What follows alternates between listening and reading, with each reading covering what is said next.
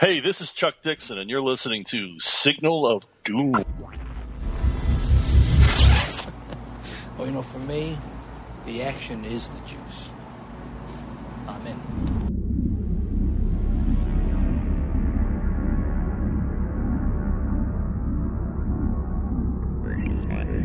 Hello and welcome to Signal of Doom. I'm Dave. I'm here with Rich. Episode 270, Rich. How you going? Not too bad, buddy. Yourself? I'm good. And I'm on the new microphone as well. You said I'm sounding deeper? Yes, you're sounding more richer. Less nasal or just as nasal as always? Deeper nasal. I'll take that. Why not? Exciting news at this end, Rich. Basically, flashback to very early 90s. I read the first book in the Wheel of Time series. I bought the second and third books in paperback. Quite enjoyed them, but never got through book 2. And it was at that exact time period where I was giving up reading fantasy after basically reading fantasy, almost exclusively for about 5 years. And I was just tired of the genre. And I had tried a couple of times since to read The Great Hunt, which is the second Wheel of Time book. And again, quite enjoyed it, but it does have a slow plodding style, which is kind of what was turning me off the books at the time.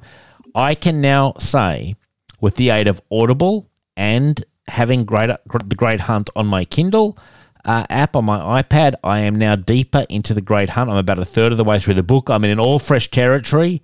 It's taken 30 years, roughly, and suddenly Dave's in a whole new section of the Wheel of Time series, Rich. Oh, that's good. Yeah, and it's quite enjoyable. You know what it was? I just when you go on one diet of one genre for too long, I was tired of the genre itself more so than any particular one book, if you know what I mean.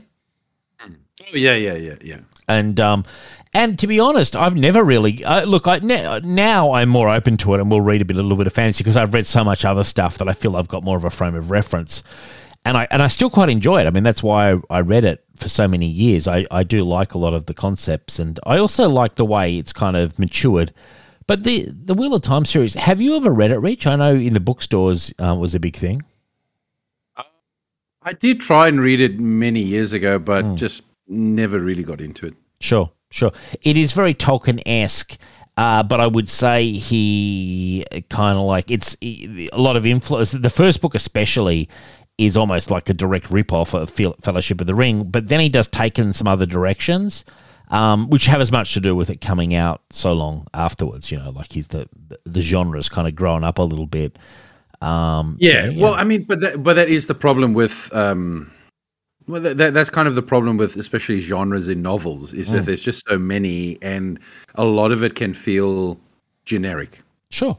Oh yeah, 100%. And I think I just felt when I started reading, I was like, oh, this just feels very generic. And again, people have told me, oh yeah, I was like, yeah, but by then I just gone like I don't care. The first book is literally like someone just took another pass at Fellowship of the Ring. Yeah. And it gets more interesting after that, and I'm genuinely enjoying it, and I've actually because I've got them all on my Kindle, but I went and got the box sets of the paperbacks because I've always wanted to have them. Like it's funny in life, Rich. I don't know about you, but I get very easily distracted, and there are certain books and shows and movies that you're always like, I will read it one day, I will watch it one day, and for me, this is one of these things where I'm like, you know what, I want to devote some time. I enjoy it. It's a pleasant read. It's kind of like finishing Breaking Bad. I want to finish Breaking Bad. I'm halfway through. I want to finish The Wire. I'm 3/4 of the way through. I don't know why it takes me so long, but it just feels like I've got a very low attention span, Well, it could also just be that you probably also, you tend to chop and change. You probably start and you get a bit maybe bored and you're like, oh, I'll check out this other show. And so what happens is you keep bouncing between them instead of just like getting one done and then. And Michelle is so much better than me. She will literally mainline a show.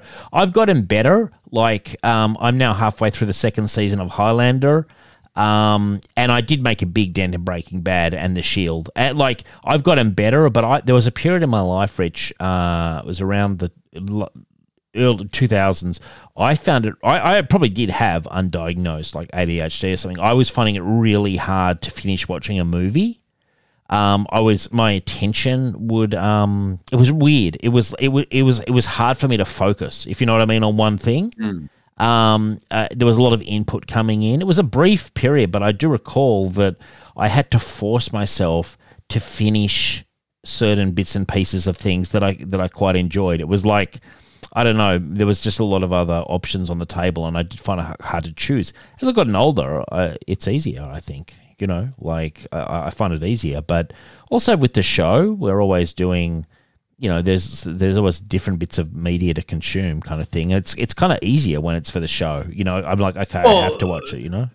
Yeah, well, I mean, that's the thing. I mean, when you've got work, and then there's also stuff you got to do for the show, but then there's also stuff you want to do for yourself, and you know, it's just a matter of finding the time, the energy, and the attention span. You're talking about the killings, yeah, the hits. That takes time. No, if I'm that character, I'm the guy who's given up on that, who's living the quiet life. You've walked away. I'm still learning. I'm still in the game, man. You know, you've walked away. You're in your mountain retreat there, Rich. Now, what have you been doing this week, Rich? Well, I've been plowing through the Great Hunt. This week, nothing. I've pretty much been confined to my couch. Why? Well, I went for the baseball tournament on last weekend. Oh, yeah, that's right. How'd it go? Sadly, we did not win as much as we lost. Oh.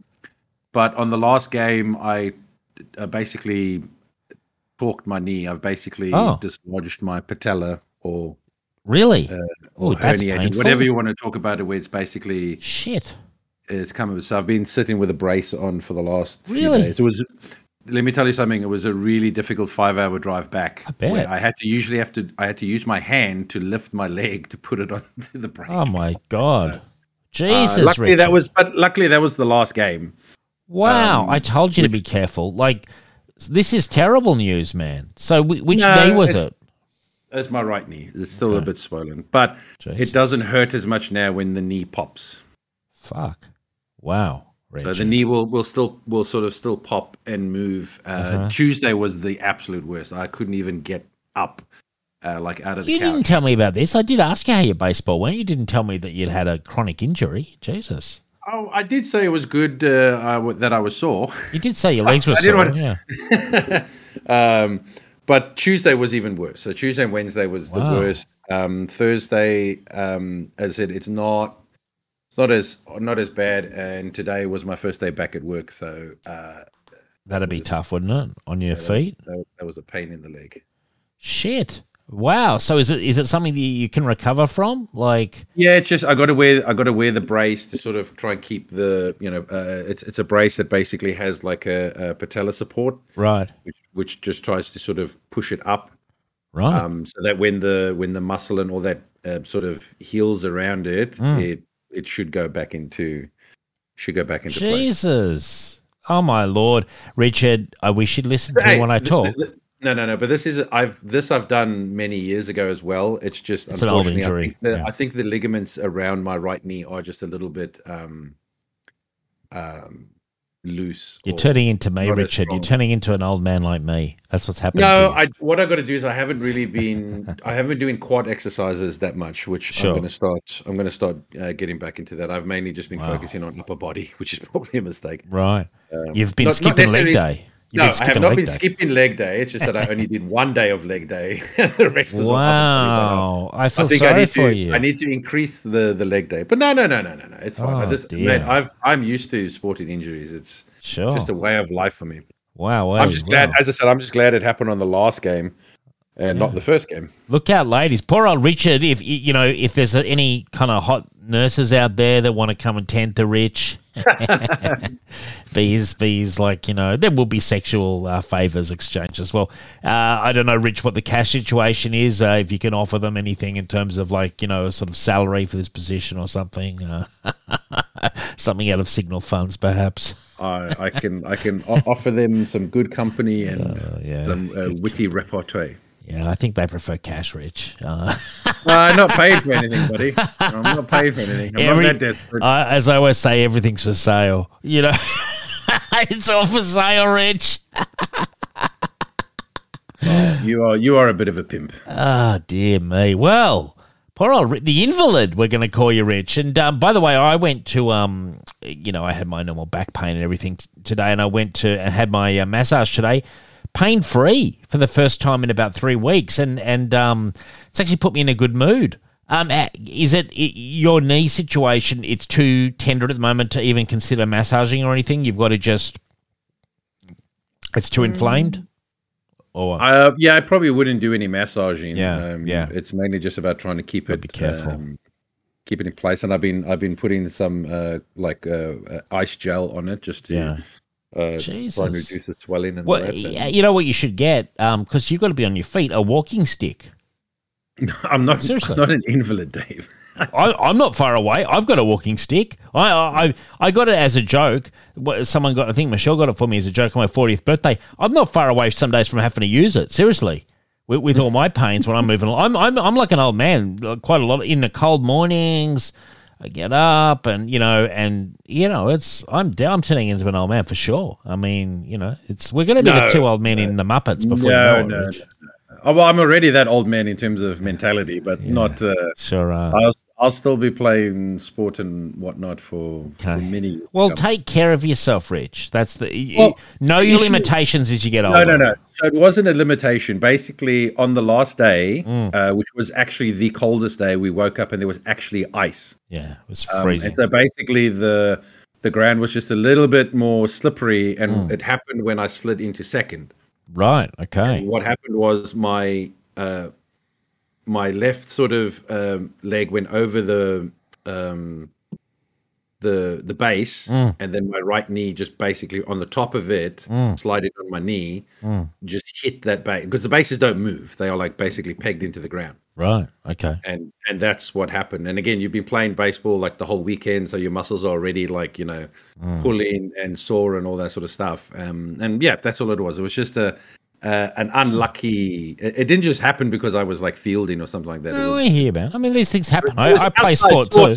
I play sport too. I understand. Like sporting injuries are a part of the equation, especially as you get older as well. It is what it is. I'm luckier than the other guy who got hit in the face with a bat. Ouch. And then in the next game tore his pinky nail off his finger. So I wasn't the worst injury wise. It's a war out there, isn't it? Like it's a fucking war. Where was this? Tamworth, did you say? Tamworth, yeah. Very nice place actually. The first time I've actually been to Tamworth, it was quite lovely. Actually. I've only been once, and I do very briefly when I was young, and I do remember liking it a lot. They've got the Tamworth Country Music Festival there.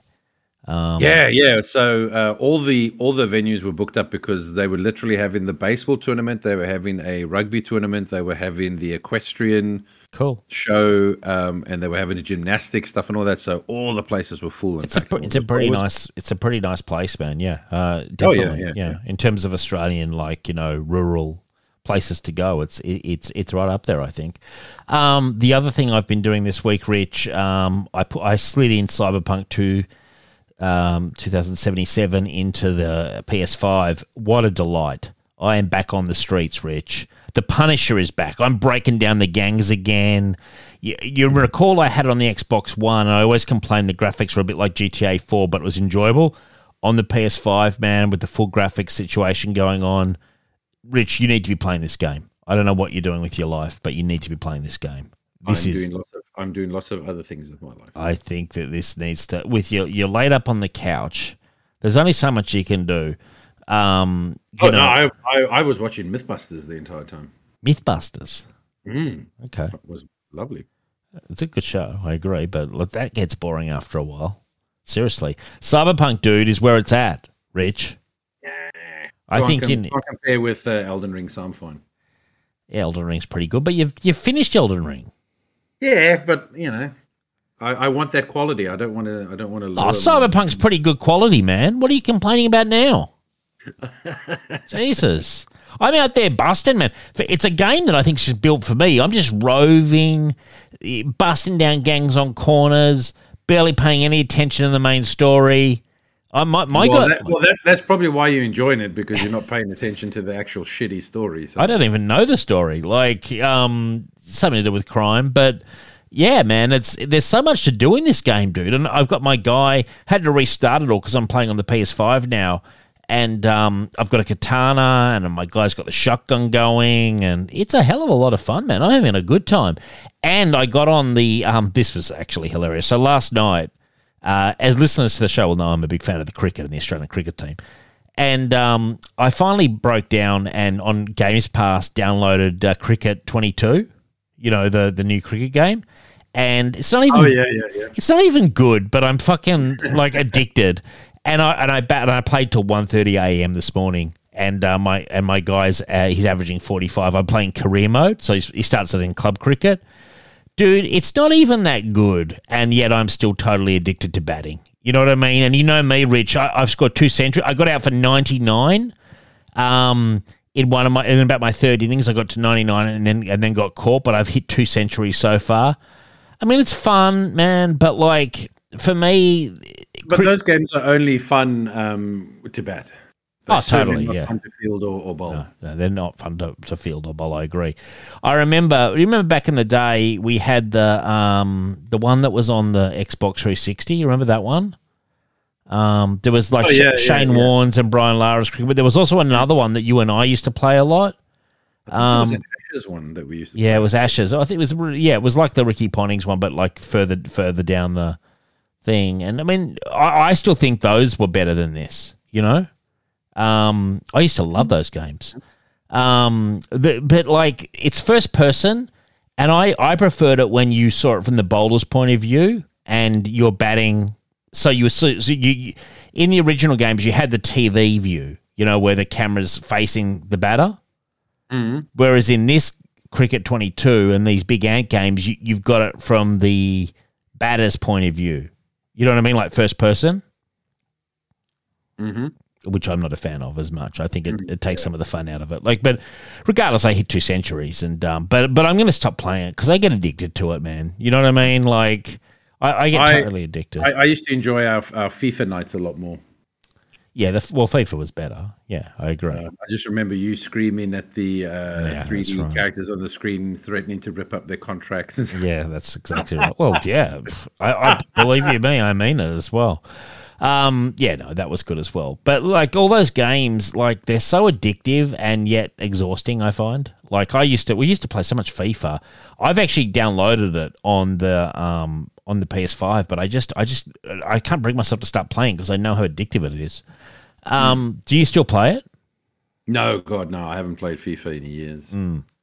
Now, turning to some news, Thunderbolts movie is coming, Richard, from Marvel Studios, which will feature, I don't even know what his name is, US agent John Walker. Elaine from Seinfeld is going to be like running it, I think. Julia Dreyfus, whatever her name is. Who else is going to be in the Thunderbolts, Rich? Could the Abomination be in it, do you think? Not. That costs too much. The Abomination, how he was in some of the he turned up in like one of the recent movies. Yeah, but that's still cameo. That's a lot of CG. I mean, I don't know. Are you talking about a Disney Plus movie or an actual theatrical movie? I think it was. I'm going to. I think it's going to be a proper movie, man. Well, the issue is there isn't that many characters to choose from the MCU. Well, who else is there? So far we've got US Agent. Who else? Namor. I mean, I suppose. Well, he has not been introduced yet. Okay. Like the Thunderbolts are supposed to be either villains who are trying to reform or fallen heroes trying to get back onto the who've made mistakes. Hawkeye. Oh, Baron Zemo. Because he was in the movies, man. That guy. You could have Baron Zemo, but again, a lot of the villains are dead. So, well, I don't know. I mean, maybe you could have Wanda, I guess, if she's alive. If we just keep milking that, like. Well, as I said, I'm just trying to think of villains who would want to reform. Venom. Venom. He's not technically part of the MCU. Yeah, but if we're getting desperate, surely we could get him. Why not? Sounds pretty good. Deadpool. See, I'm coming up with some great ideas already. You're coming up with some fantasy ideas, mate, not actual ideas. Well, I've come up with Deadpool and Venom. They're both characters that have movies. Yes, but I specifically said the MCU characters, not the outside of MCU characters. Hulk? Why not Hulk? Again, if it's a proper movie, I guess they could go for the CG. It depends how much money they want to spend. I just can't think of any other ones than the ones I'm saying. Like, I think Venom's a good idea. Yeah, I know you're shooting it down for reasons only to you, but maybe they might choose some. Well, as you said, if it's US agent, maybe they're going to choose a lot of people from the TV shows and all that. Maybe they'll be like, I don't know, She-Hulk and Moon Knight. I don't know. Here we go. So I've got a list. The cast is yet to be officially announced. The fans are speculating. Characters could include Jeremy Renner's Hawkeye. There you go, Hawkeye. I don't even know who Valenta Algeria de Fontaine is. Is that Julianne Dreyfus's character? I think it is. Baron Zemo, Florence Pugh's Yelena Belova. I think that's the girl that was in Black Widow. Mick Coulter's Luke Cage. Ryan Reynolds' Deadpool. There you go. And John Berthel's Punisher. I was just thinking about Punisher just then. Yeah, Punisher could be in it. Ghost Rider? What about the Rider? Remember I said Wolverine? Dave, just pick all the names you want. Just pick everything. Just pick whatever you want. Doesn't matter. I just came up with the Rider and Wolverine. Yeah, characters that have not even been introduced yet. So good on you, Dave. Well, they've been around. They've been in movies, man. So I'm just spitballing ideas here. Like, I don't know. Because I mean, dude, do you really need the chick from Black Widow? Like, whoever the fuck that was? Like, well, I assume that the Thunderbolts will be scraping the bottom of the barrel. So I don't know. I mean, I thought personally that guy who played Baron Zemo did a terrible job. I never liked his Baron Zemo. I don't even really know Baron Zemo from the comics, but I honestly thought it was it was so weird because you take this super serious character from the movie, right, and then you make him a joke in the TV show. Like they did a complete 180 on his personality and all that. It was very weird. I wasn't a fan of it, to be honest. I thought it sucked. Oh, I just thought of one. Bucky Barnes for Winter Soldier. Yeah, that could definitely be one. Yeah, because he's kind of like, I'm trying to think of anti-heroes. You know what I mean? You can't just say Thor. He's too much of a hero. So you got to go Rocket Raccoon. There's one. Rocket Raccoon. How about that? I'll have to get a different voice because I believe what's his name? Bradley is that's the next movie will be his last, and then he's extremely replaceable. But I'm just saying it could be, but they'll have to get a different voice actor. I'm sure they could back the money trap up rich so he could voice a fucking character in the Thunderbolts movie. I don't know. It feels to me like it's desperation time where a lot of these people that they're pitching suck in essence. You know what I mean? Like, I know that the Elaine from Seinfeld was teasing it, but like, are you excited by John Walker, US agent, being in Thunderbolts? I'm not. No, I don't mind. But again, the problem is the problem I find with the MCU is it's like trying to run before you've learned to like walk.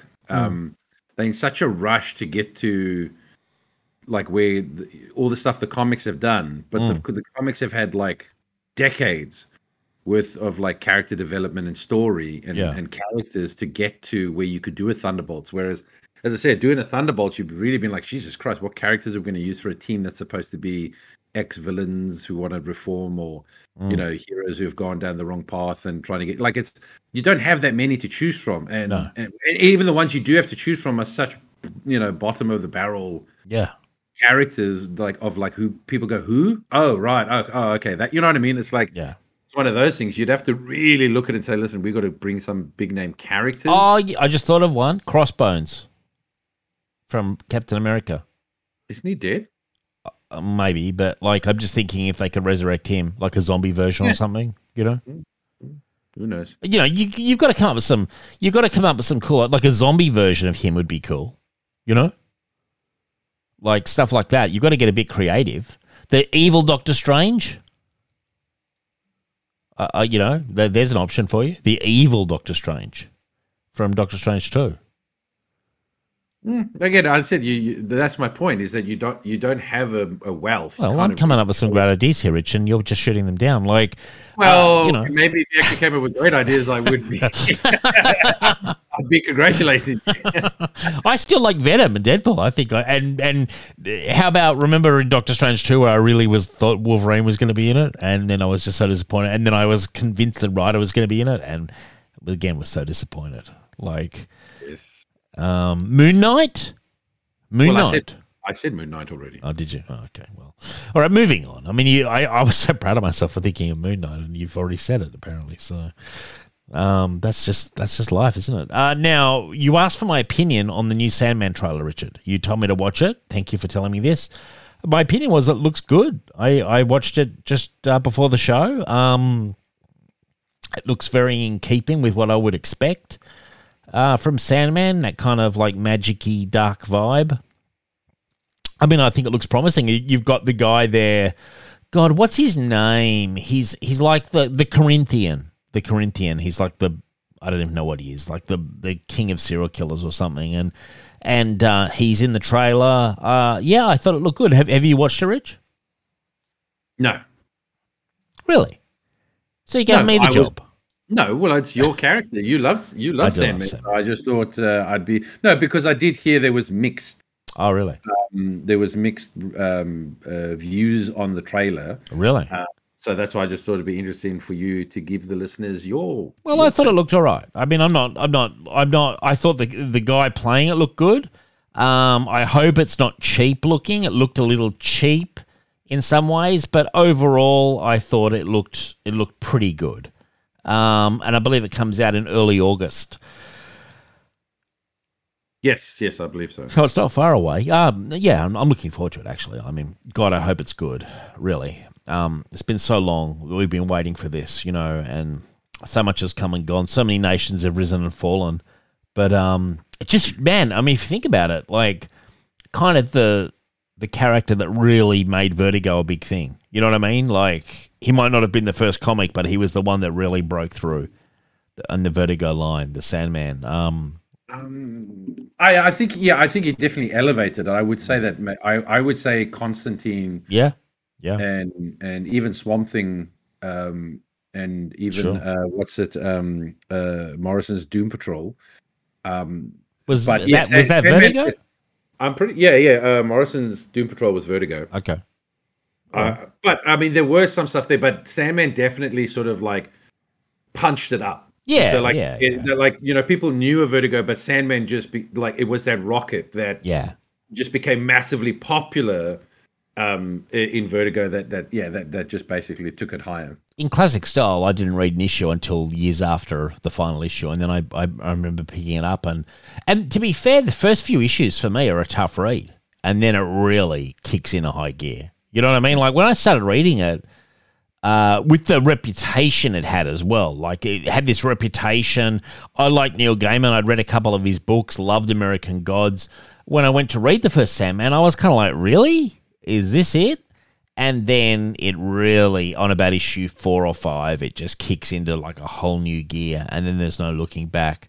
I'm really looking forward to the show. It's going to be tough though, because the comic is so good. The original comic is so good, that run, that in that medium, that you can potentially do it, but to match the level of expectation is going to be hard, I think, because one genre has done it so well. Mm. Right, and how many times have we been let down by Source Patrol? I look at The Stand, great book, and that last TV adaptation was a mess. It was an absolute mess, and it had money thrown behind it. It didn't look cheap, but it was just in the editing room, they just messed it up completely. So you can get a really good property, have proper money behind it, and still totally fail, in the execution. Yeah, well,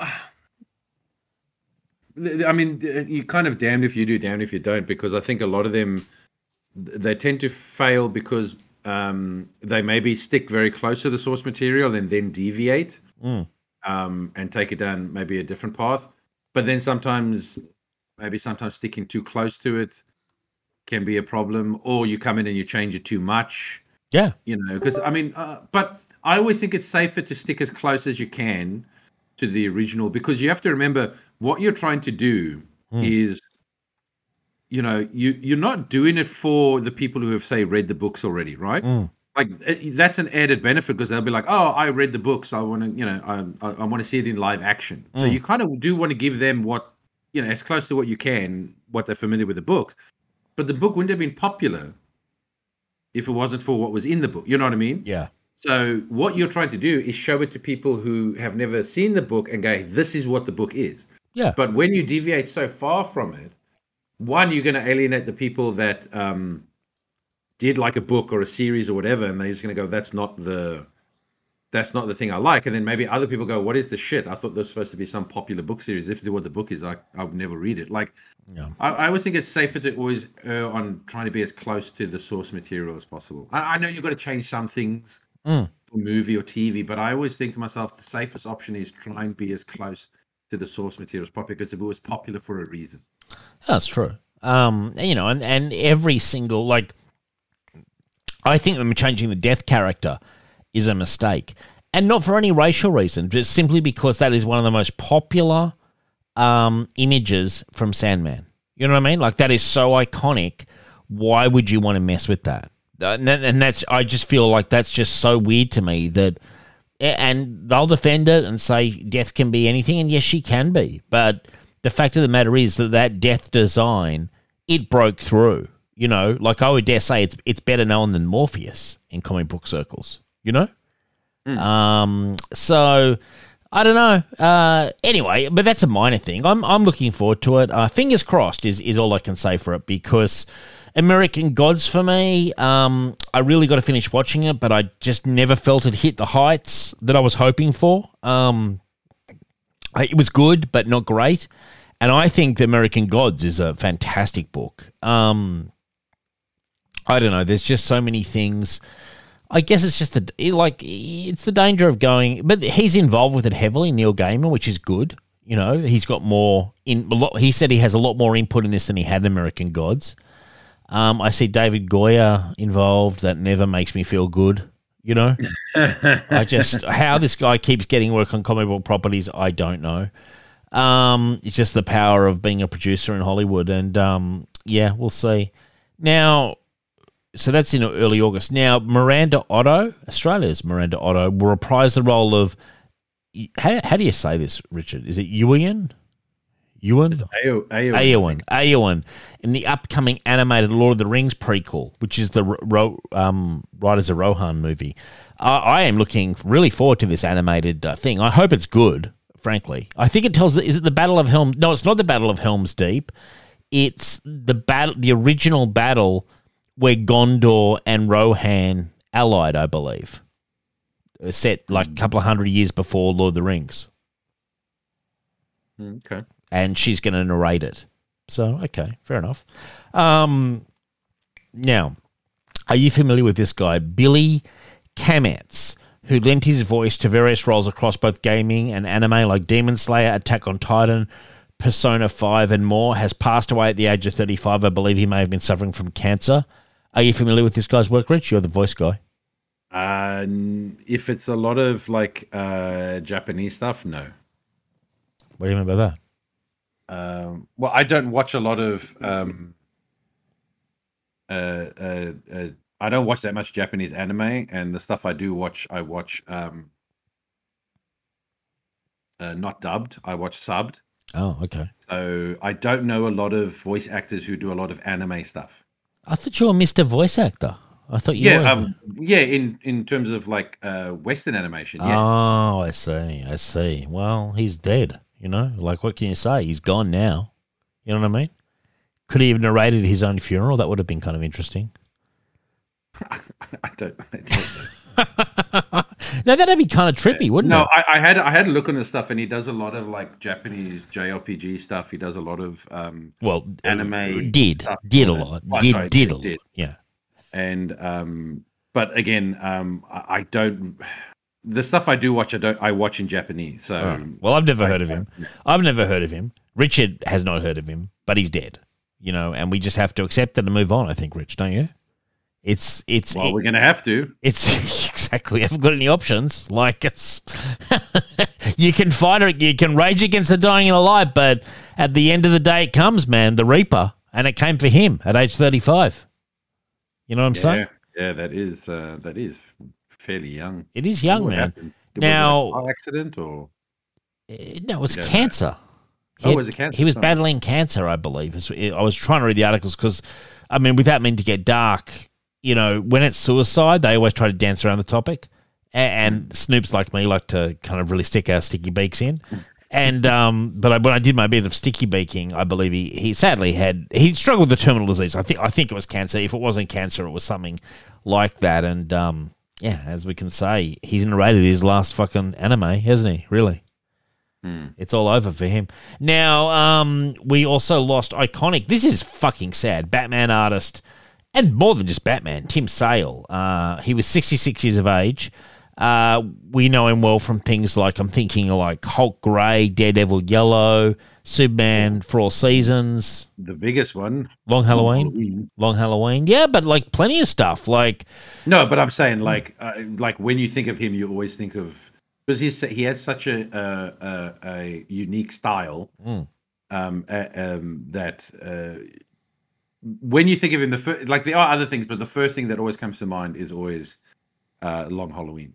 For me, it's Superman for All Seasons for some reason. I don't know why. But that came afterwards, though. So. Well, I don't care. Like, so what? The first thing I think of is that's what I think of, and I also think of what did he do? Hulk Grey or something? No, Spider-Man Blue. That's what I think of. Spider-Man Blue. Sorry, I thought you were the Spider-Man fucking Blue. My apologies. Yeah, I do like Long Halloween. Yeah, it's good, but I'll take Spider-Man Blue over that for sure. Regardless, he was a real talent. Now, Richard, you're the artist here. Why did he only do kind of like limited series with Jeff Loeb all the time? Like, why wasn't he on regular books, like monthly books? Did he have other job outside of comics to fund this? Like, was he in advertising or something? I don't actually know his. It's just, I guess, certain artists, they may not be great with the deadline, and so or they don't want to work on a monthly book. Maybe Sure. What I mean. Maybe he prefers to do shorter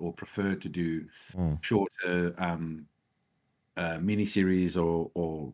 But how much cash would he be getting from that? Like royalties? I mean, because Long Halloween, Spider-Man Blue, they were kind of evergreens. Like they never went out of print. So would he have a living off just those? I mean, possibly. I mean, the stuff that he did probably sells a lot to this day. I would imagine in reprints and all that. Great artist.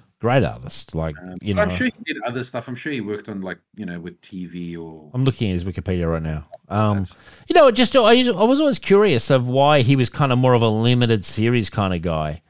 He won an Eisner, severe health issues. But he did actually do a lot of work, though. Yeah. Catwoman When in Rome, that was a good one. I really like his Spider-Man Blue, Daredevil Yellow, and Hulk Grey.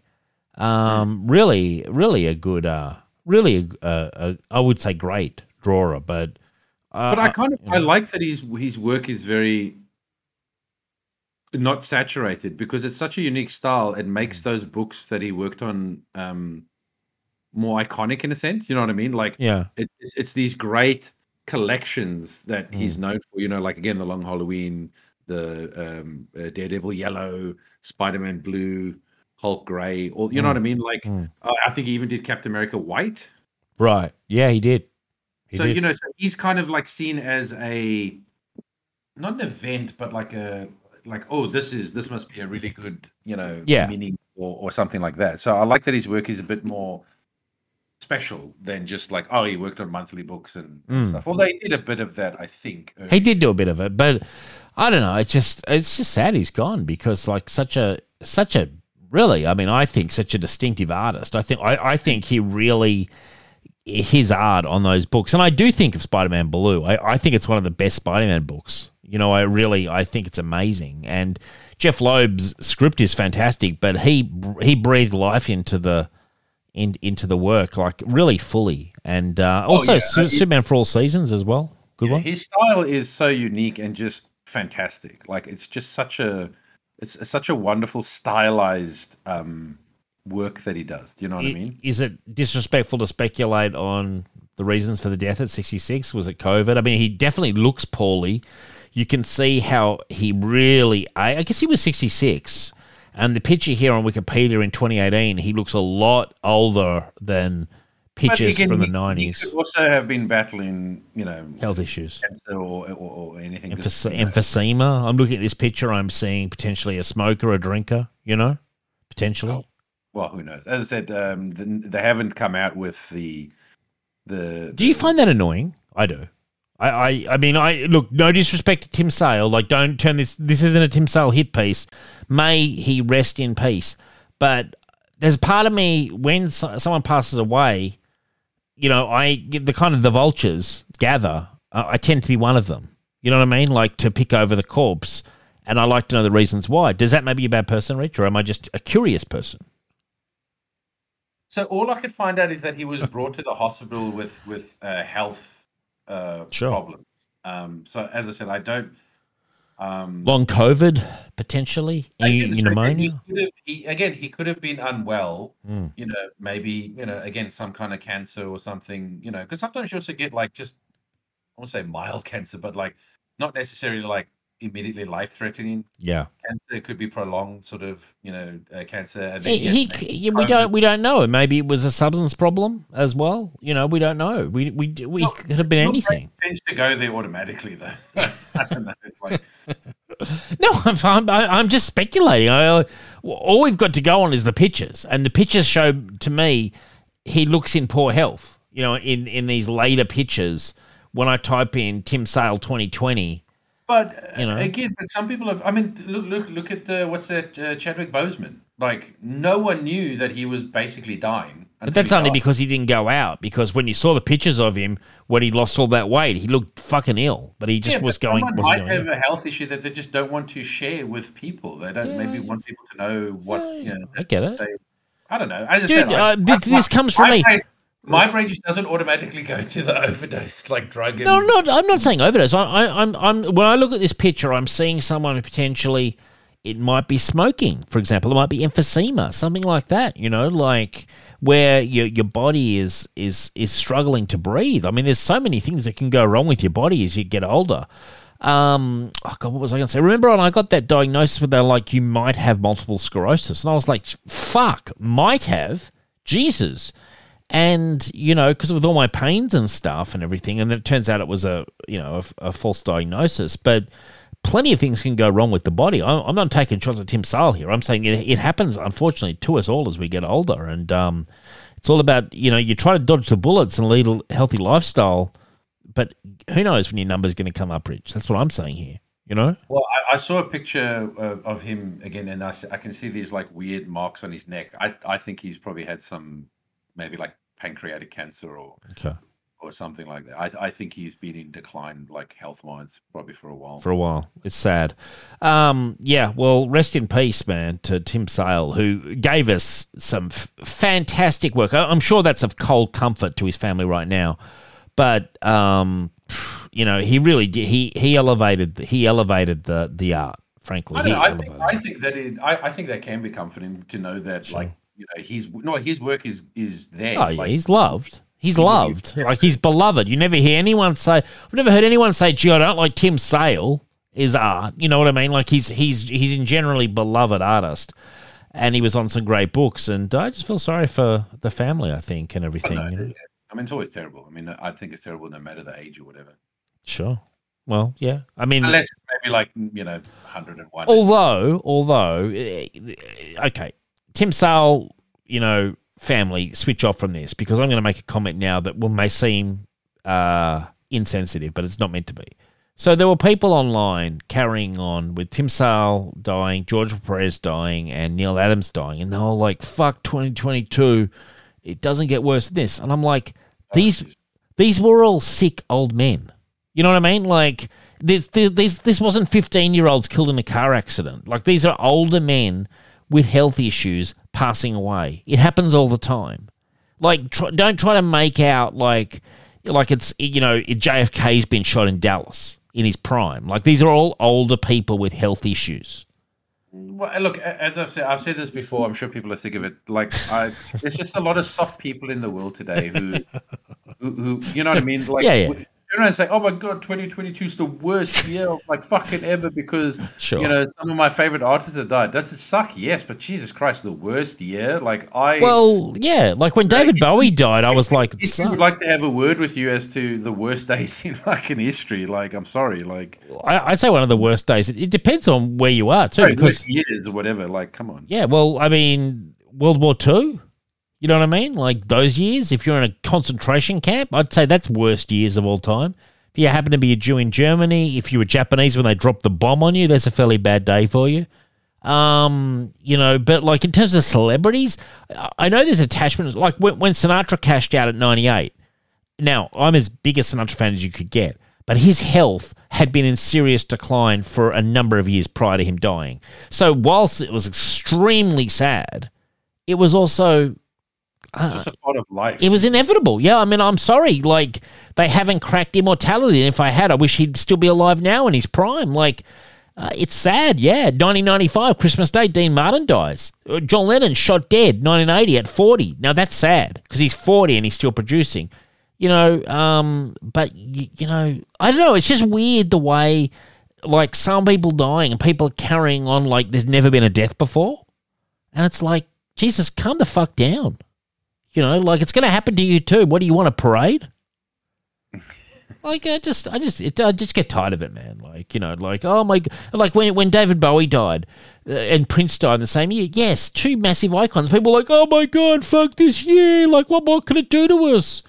It's like, well, one that hasn't done anything to you. Yes, I was going to say it's done nothing to you at all. Yeah, but that's how self-centered people are. Yeah, it's not about the person. It's about them. Yeah. But also, if they really love David Bowie, they can still play their fucking David Bowie songs. It's not like David Bowie has to come to your house to sing fucking Under Pressure or Let's Dance or something. In a sense, like, yeah, like, but that's why I said, like, if you're a comic book artist, a comic book writer, an actor, a singer, you're not really gone. Yeah. Yes, there might not be any new things from you, sure, but your stuff isn't gone. You can still enjoy that person's music, their movies, their books, whatever. It's still there. It's the poor schmuck who's like lost his mother and doesn't have, you know what I mean? Yeah. Books and movies and music to you know what I mean? Like, it's like, put it in perspective, man. Like, it's still there. Their work is still there. I'm so glad you're on the show, Richard, and you could get what I was throwing down, because I was just getting, I saw it today and my eyes almost rolled out of my head. And I was like, seriously, like, some elderly men have died. Shock. Fucking news for you. Like, I'm so sorry. Like, are they going to be turning up tomorrow at some anonymous person's funeral with the same level of grief or not? Like, really, calm down. Okay, so moving on from that. Marvel's Wastelanders director Jenny Turner Hall says fans will lose it over Robert Patrick's interpretation of Wolverine in the new series. So I read into, I was like, what the fuck is this even talking about? Like, it's a podcast where Robert Patrick, him from Terminator 2 Judgment Day and many other things, he is voicing Wolverine, Rich. Oh. Which I think is actually quite good casting. That's actually pretty cool, yeah. Yeah. So that's a podcast that's going to be coming out soon called Wastelanders. Now, Richard, this next news item, I want to go on record as saying I think it's one of the worst fucking ideas in history. I'm just going to read this out and I'm going to go straight to you for your reaction. Lady Gaga is reportedly in talks to star opposite Joaquin Phoenix in the highly anticipated sequel to Joker. The film will likely be a musical with Gaga playing Harley Quinn, as revealed by The Hollywood Reporter. So just digest that for a second. Lady Gaga wants to play Harley Quinn and it's going to be a musical sequel to the Joker. What do you think, Rich? It just sounds so stupid. It does, doesn't it? It just sounds like a joke on Saturday Night Live. It sounds like a joke that someone, like, who the fuck wants Lady Gaga to be anywhere near Harley Quinn? Two, who the fuck wants a musical sequel to the Joker? This I will say this movie will bomb if this comes out like this. If she's just Harley Quinn, okay, I would not my first choice for Harley Quinn, but okay. But if it's actually a musical, that will bomb. Batman fans will fucking vacate the cinema. It's such a shit idea. Yeah. It's just terrible. I just not much more you can say about that. I just think it stinks. I think this sounds like something that's been cooked up in a Coke fucking weekend, and someone just thought this is what a great idea this will be, and it's not. It's terrible. Now I just think that's Lady Gaga trying to speak something into existence. Yeah. You think Lady Gaga's behind it? Really? I think so. I mean, I've got to be honest. I've never really understood the hype. Got someone to leak that or try and get it in there. So you know what I mean. Try and make it happen. You know. Yeah, make it happen. I know she's got a big fan base, and like that's something that I think studios do pay attention to. She does seem to have given up on the music career and pretty much gone all in on acting now. Well, she was in the House of Gucci. Is that what it was? It's Gucci, yeah. Gucci, yeah. And she was in A Star Is Born. Yeah. And she was also in what was that TV show? The American Horror Story? Oh, yeah, she was in American Horror Story as well. None of these things have I seen. So, I mean, is she amazing in them? Because I've never really understood the attraction to Lady Gaga. Yeah, if I watch A Star Is Born, I'll watch the one with Barbra Streisand. And Christopherson. Yeah, that's a great fucking version. I love that movie. I must admit, I've never watched the Bradley Cooper, Lady Gaga Star Is Born. I do really like the original, or not the original, but the Barbra Streisand, Chris Christopherson one. I really do like. I think it's excellent. Yeah, but Lady Gaga, I've just never really. It's just not my thing. I think I'm just like I just don't get it. I just don't get why she's so popular. I don't like the what I've heard of the music. I don't like, so maybe the acting's better. But her music is okay. It's some of it sounds very Madonna-ish, and some of it sounds pretty awful. But I mean, I wouldn't say she's like terrible. She's just very derivative. Yeah. Okay. Well, yeah, and successful. Now, Richard, Obi-Wan. I got in trouble. I got in trouble last week because I hadn't watched it, if you recall, and you got grumpy. I have watched it this week, so I'm up to date completely. Have you watched it, Richard? Sadly, yes. Yeah. Okay. So, firstly, I want to cover the previous week's one where you were very critical. Now, the last episode, I enjoyed the episode, the one before this week. I had a few questions for you though. Who are the black-suited stormtroopers? Because I don't remember seeing these guys before. They are called Purge Troopers, and they were introduced in the Fallen Order video game. Okay. Well, thank you for answering that question. And are they like little commanders or something? No, they're supposed to be basically... They're supposed to work with Inquisitors. That's why they're called Purge. I see. Because they're part of, purging of the Jedi. Their armor is supposed to be more resilient to... like Jedi stuff and all that, I believe. Okay. I do like, because my favorite, we all know my favorites are the TIE fighter pilots. Love those guys. Why can't we have a fucking TV show about the TIE fighter pilots, Richard? Why is Disney just not willing to give this to me? I mean, because it would be awesome. Can you imagine having one from the perspective of the TIE fighter pilots? Who I think are the unsung heroes of the Empire as well. Yeah, well, I was going to say it depends on your point of view. Well, I realized when I was watching the, when they do the Imperial March and stuff, my heart swells with pride. It always does. I love the Empire. But anyway, so they're Purge Troopers. The people in Amber, were they dead or frozen? They're dead. Oh, they're dead. Now, I was wondering if those people that we saw were like famous, or from the books or novels or anything. Did you recognize them, Rich? Because they spent a bit of time. Well, one of them is supposed to be the boy from the movies who, when Anakin comes in to kill all the Jedi. Right. There's a little boy that goes, Anakin. Yeah. Anakin, that's the kid. So there's a little throwback to that. Right.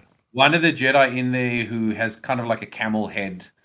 He is from the animated TV show. He's not big. He's in like 2 or 3 episodes of the Clone Wars TV show. Right. Are we again? But here's the thing: I don't know about any of the. I don't ask me anything about characters from the quote unquote canon books and stuff because I don't read that shit. So I couldn't. Yeah, no, okay, that's fine. But all right. So they're not anyone in particular apart from the kid. They're not super well known characters. Because I thought for a second that they've been frozen and like carbonite. You know what I mean? But that's why Obi-Wan says it's a tomb. I see. It's basically just it's like showing off their trophies, basically. Okay. All right. I had also explain the path to me. This is prior to the Resistance in Solo, isn't it? Again, the path is something that has been made up for this TV show. It's people that help Jedi escape. Right. Just shows you, Jesus Christ, how many Jedi survived Order 66, for God's sakes. Well, it makes sense that quite a lot did, frankly. No, it doesn't make sense because in the movies there weren't that many Jedi left. They were literally they were at the extinction point, the war. That's what the war was. The war was Palpatine. The reason he orchestrated the war, right, was to thin the Jedi order. Right. So many of the Jedi died in the first fight. When the first battle between the clones and the Geonosians, so many Jedi were killed, like literally half the order. There's not that many Jedi. There's not millions of Jedi in the galaxy. Right. There's like maybe thousands. Okay. And a lot of them were killed during the war. So many Jedi, and that's what the war was for. The war was to deplete the Jedi to the point where they were barely surviving as an order, so he could come in and take over and purge the rest of them. There should not be this many Jedi surviving Order 66. Yeah, but if you think about it, like the skill of the Jedi. Like we watched Revenge of the Sith again. The skill of the Jedi would tell me that like there's plenty of Jedi who would be, if the clone troopers turned on them, be skillful enough to block some attacks and escape. Not heaps, but there'd be like say 50, out of thousands, or 100 out of thousands, Well, again, by the time the purge happened, there weren't thousands. There was maybe hundreds. Okay, but Richard, in terms of storytelling potential, you can get a few Jedi who are escaping from the fucking incident. Yeah. Dave, I don't mind a handful of Jedi surviving, but good God, man, the amount of markings on the wall to show how many Jedi have come through there, right? Astronomical. It's like, I didn't even realize. Is that what the markings on the wall were? Yeah, the markings were all the Jedi marking who put their mark in there to say, I've been here and all that sort of shit. And I was just like, my God, where the fuck were all these Jedi during the Star Wars movies? Well, this is my issue with prequel stuff, man. Okay, right. You introduce all these cool things. Oh, we've got Inquisitors. Oh, we've got Purge Troopers. Oh, we've got all the... Okay, so where are they come the original 3 movies? Yeah. That's all gone. Yeah. So the Purge Troopers, they got decommissioned, did they? The Inquisitors, every single one of them were killed, and Palpatine went, well, I'm not going to bother training any more Inquisitors. I'm sure there's no Jedi left. We never caught Kenobi or Yoda and all that, but I don't need the Inquisitors anymore. Like, come on. Like, this is my problem where you keep adding and Actually, adding. that's a question. Where is Palpatine? Have we seen him in any of this stuff? No. He's like, I am the Senate. We watched Revenge of the Sith, and I've got to say, he is my spirit animal. I do love Palpatine. Of course he is. I am the Senate. Treason, it is then. And then he's like, and I especially watched that scene with Mace Windu, and I can start to see Samuel L. Jackson's point that he could maybe have cushioned his fall. His arm gets chopped off and he gets electrocuted, but he's still technically alive when Palpatine flicks him out. I don't know if I would say he was alive. I mean, that much electricity. Would you even be cognitive to like? I have a question for you. Michelle and I were discussing this. when Palpatine is Force Light, no, at first he Force Lightnings him, and Mace Windu's powerful enough to be deflecting it with the lightsaber until Anakin comes in. Now, when he's Force Lightning him and his face starts to all change, is that a side effect of how much Force Lightning, or as Michelle is saying, it was like a disguise and he always looked like that? And then the disguise fell. No, so that was from the lightning, but he purposely did that. So basically, and this is the thing about Palpatine, like he's willing to scar himself in to get Anakin to get over to his side. Right, so okay. I believe that he wasn't shooting with all of his power, right? He was purposely allowing Mace to sort of really? Back at him so that he could be like, Anakin, please, see, you're going to kill me. And it was to get Anakin to take that step. Because if Palpatine just killed Mace Windu, then Anakin would be like, you've killed him now. You know what I mean? Yeah. You're the bad guy. But by getting Anakin to be the one who stepped in, that's him basically crossing that threshold. I see. That's why Anakin often goes, what have I done? because he's realized he's now stepped over the line. He's now taken that step. So that was Palpatine just, again, masterfully. And then he used that for the thing to say, look at me, I'm scarred. The Jedi did this. And he's not technically wrong because Mace did kind of direct it back at him. So it was a good way to get also the sympathy from, I see. So it's all part of his cunning plan, basically. He's a puppet master, man. Like Palpatine. He's a puppeteer, he's like 20 steps ahead of everyone. So I am the Senate. The Senate. He's like, even when he's talking to Anakin, and he's like, "Have you heard the tragedy of Darth Plagueis?" And then he goes, "The power of the dark side," and he does a little motion with his head, like he's so like loving the dark side that much. Oh yeah, well he's Sith, man. He's Sith. He is cool. I watch Revenge of the Sith, and they don't really. The fall of Anakin it is very sort of like, it's very unsatisfactory how it happens. But it's still a fun movie. I will say that it's a fun movie. I enjoyed. We put it on again after the last episode of Obi-Wan. Okay, so I liked that episode of Obi-Wan, and then we went into the recent one when you were 100% right, Rich. You said that she was going to be one of the younglings. And you were correct. Like, I'm not patting myself on the back because that was like fucking. That was that was paint by numbers, man. Seriously, okay. It was, but obvious. And they want me to, and this is what pisses me off, right? Is this character has done fucking horrendous things. Yeah. And you want me to feel sorry for her? I know. She's been an outright fucking murderer for like ages. She's chopping off people's arms, who question her. She's killing people. Yeah. Left, right, and center. She's going to torture Leia, a kid. Yeah, I know. Yeah. And when she goes like, he did this to me, I'm hunting him. And it's like, I don't give a fuck. Like, fuck you, die. I was like, please let her die. And you know what pisses me off? Why is it that lightsabers just can't seem to fucking kill people anymore? Well, unless you pierce through their heart, like she did with the Inquisitor. No, the Inquisitor come back. He was alive. He did. He actually, a good point. You are right. You did die from a lightsaber to the stomach. Who? Qui-Gon Jinn. And Han Solo. Yeah. But she stabs the Inquisitor in fucking right in the torso, and he survives. She gets stabbed, I think, with 2 lightsabers. I can't remember. And she's still alive. Well, yeah, she was struggling, but she seemed like also the way in Star. She'll be alive. Yeah, the way in Star Wars, they're always content to walk away with them half dead. They're like, close enough. Yeah, but even like in the original, not the original, like in the new Disney sequel stuff, Finn gets a lightsaber across his spine. He should have no fucking spine left, man. Yeah, and yet he's magically like healed in the next movie.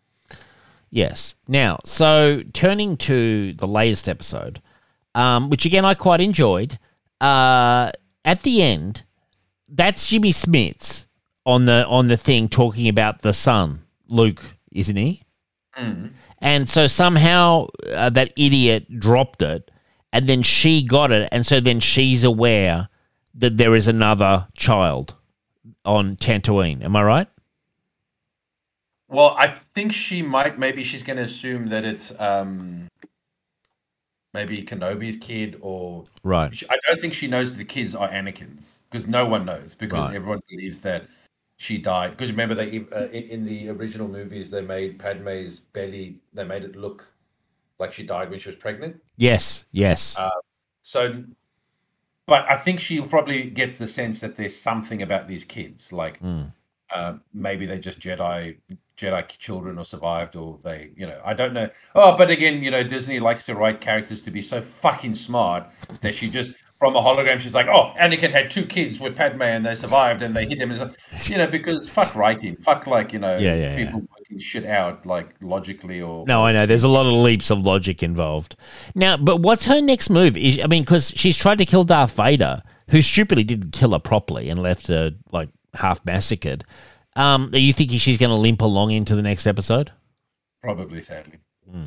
Very, very shit character. Can I say that much about her? Like, very, very one-dimensional, boring character. And as you said, very predictable that she was like one of the younglings, and her big thing is getting back at Vader. But again, this is just, poor writing to me, because if you want me to feel something for this character, you have to show me that they felt guilty about shit that they were forced to do, or that, maybe they spared people or something like that. You know what I mean? But she's just an out and out villain. Yeah. She's totally a villain. You can't rehabilitate her. She's a complete villain. But I guess when I'm thinking about it, I'm like, yeah, what did you think about the scene where Darth Vader is fighting it? Because I thought that was cheesy. How he was, the fight scenes in this show has been horrendous. Oh my god, how old did Anakin look when they tried to get Hayden Christensen to? Yeah, I know. Oh my god, he looked 40. He did. He did. He's supposed to be like 18 or 19, and he looks 40. I was like, my god, that's the best you could fucking do. But they were using de-aging technology, weren't they? I mean, yes, but clearly there wasn't, like, with the budget they had, that was like the best they could fucking do. But, and this is another thing that annoys me about, again, this retconning, this like disregard for characters' growth, other than what Disney wants to do, right? When him and Anakin are fighting, that's even like before the Clone Wars, right? This is like young Anakin. This is probably Anakin before his... How do we know? It could be during the Clone Wars. No, it's not, because he has the he's got the braid. Yeah. Okay. And he still has his I believe he still has his normal arm. Oh yeah, before the robot arm. Now, if that's the case, and he's going, he always does this and da-da-da, then it's like, okay, so you're telling me that Anakin had no growth during the Clone Wars. So during the Clone Wars, when he was, commanding armies, doing battle strategies, he fucking learned absolutely nothing about fighting and war. Yeah. He's still just that petulant fucking child from when he was 19 training with Obi-Wan. I'm like, you're just going to disregard his actual like growth as a commander. I hear you there. I understand that. But that was a question I had. When he's like, he has no patience for a siege. I was like, I guess Darth Vader at the end of the day is a monster, and he is weirdly he's very kind of like dysfunctional. You know what I mean? Like, he's not perfect. He's driven by rage and everything. It might be a lot colder than when he was young, but you know what I mean? Like, I think Anakin and Darth Vader should be 2 separate people, right? I think he should have no patience now, because he's in a suit, he's in constant pain, he's angry, you know what I mean? And so he's just like, fucking take it now. But that should not be that Anakin, from the past, because that Anakin from the past was a different person. But the Anakin from the past was a petulant little bitch. Yes, I know, but that's what I'm saying. But then he learned to temper that when he became a general. Yeah, but I just watched Revenge of the Sith, and he's pretty fucking whiny in that. And constantly, he's more whiny before that, though. Yeah, but what I'm saying is, I think that was always part of his character. You know, like in Revenge of the Sith, he's constantly moaning, "Oh, why won't they make me a Master Jedi?" and all this.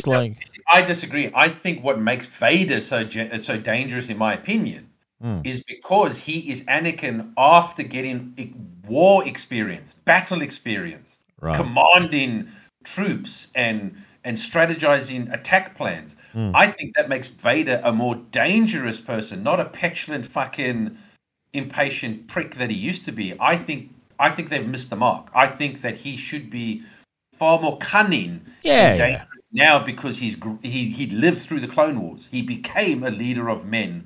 But at the end of it, he got his arms and legs chopped off by Obi-Wan, and he got humiliated. You know.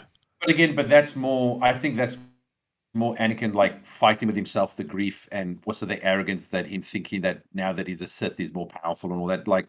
But again, you would learn from that, don't you think? Like, I think. Well, or you're forever defined by it, which is what I think. Because again, in the original movies, Vader is far more calm and calculated. No, he is. I agree. Yeah, so I totally agree. In the original trilogy, before he gets pussified in Revenge of the Jedi, Return of the Jedi, he is, he's the ultimate badass, basically. Like, there's no. Calm, collected, man. Yeah, I agree. He is 100%. But then in the prequels, you see that the person who is inside the suit is quite a petulant little whiny fucking bitch, and constantly moaning, and it's hard to marry those two up in my head.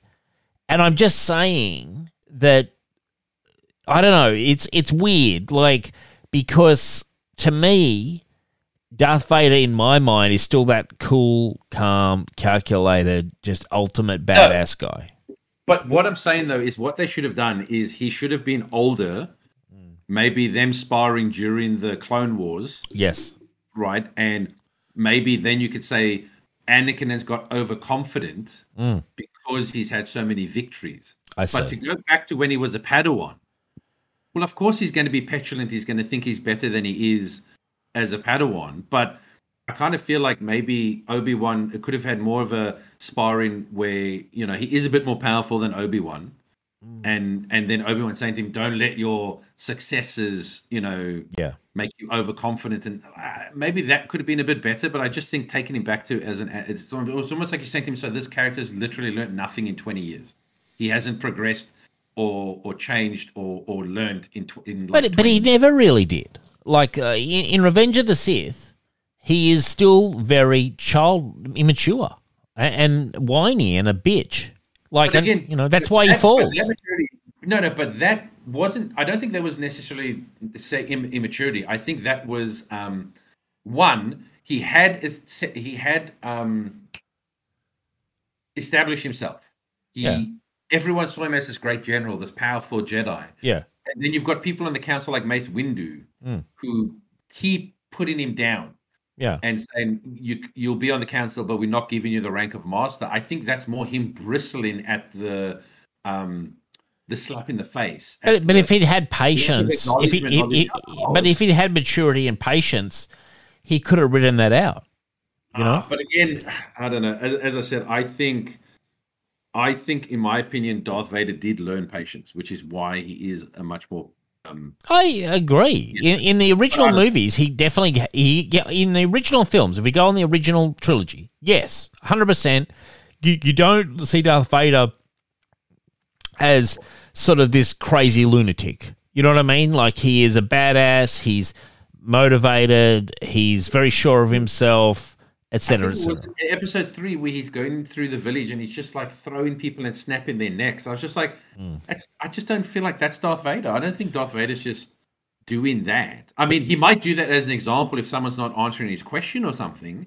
Like, but again, this is them going, oh, we're going to have him snap someone's neck like he did in the original movie. And it's like, no, but that he was questioning a guy and the guy was lying to him, so he killed him.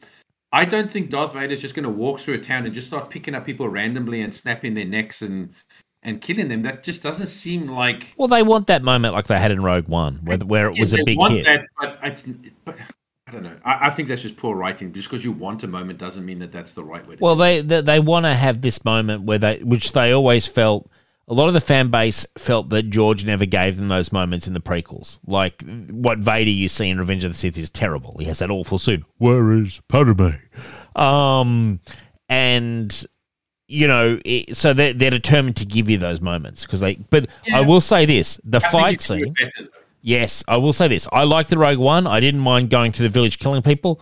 The fight scene between him and whatever her name is, the third sister, I thought was fucking like a parody. It was almost like Vader was doing dance moves. And it looked like they were fighting also underwater. It was so slow. It was like would you admit it was like a rap battle? I was like, what the fuck is Vader doing with his little hand moves? And I was just like, I actually thought to myself, this is really lame. No, the fight scenes have not been... yeah. But are you with me on this? Like, that fight scene looked lame. It looked... For sure. It was a very odd fight scene. Like, and also when Obi-Wan's like, oh, there are other ways to fight other than a lightsaber. I'm like, can't we have a proper lightsaber battle between the two of you if you're going to bother? Like one where you don't get your ass handed to you, like as you did in the first fight scene. I don't know. There's only one more episode to go, so yeah. It's either going to be a bit of a letdown or a lot has to happen to make you happy in the last episode. Well, I think that the season 2 has been greenlit as well. I think that season 2 is on its way, Rich, as well, of Obi-Wan. More shit I don't need. Well, you're going to have to keep watching it, man, for Obi-Wan. You're definitely going to have to keep watching it, Richard. It's in your contract. Oh, no Kenobi. Anyway, so moving on from that. What are you saying here? For some strange reason, Ms. Marvel and Obi-Wan are getting a limited theatrical release. Like what? They're releasing the TV series? Yeah, they're basically, it's going to be like a one long 6-hour movie. Oh, fuck. Who the fuck wants to go see that? I don't know, but apparently they're going to be doing it in a limited theatrical... A 6-hour movie of a TV show that you can watch at home. Instead, you got to watch it all at once as well. It's like, wow. Like, they're like, you know, they never do anything good. Like, oh, we're going to put the Rockford Files on cinemas for Dave. 26 episodes in season 1. It takes like a day and a half to get through. Like, I just can't understand why anyone would be that interested to go see this in a cinema if they're just replaying all the episodes one after another. It seems like a waste of time to me. Yeah, it's just them trying to get money, I guess. Ms. Marvel as well? Like, really? Yeah, pass on that. It's a stupid idea. And I just hope it doesn't happen. Now, we will flash to Ms. Marvel. I watched it with Michelle. I give it a 7 out of 10 for the first episode. You obviously didn't watch it, Rich. Yeah? Obviously. Yeah. You're not missing much. I mean, it's what you'd expect. It's okay. It's a coming of age story. It's okay. Like I didn't mind, didn't hate it. 7 out of 10 is probably being a bit generous. But it's around that mark. It's very inessential viewing, though, I will say that. Like, you get to the end of it and you're just like, okay, so that's Ms. Marvel. Okay, all right, with her crazy powers, which I think comes from bracelets.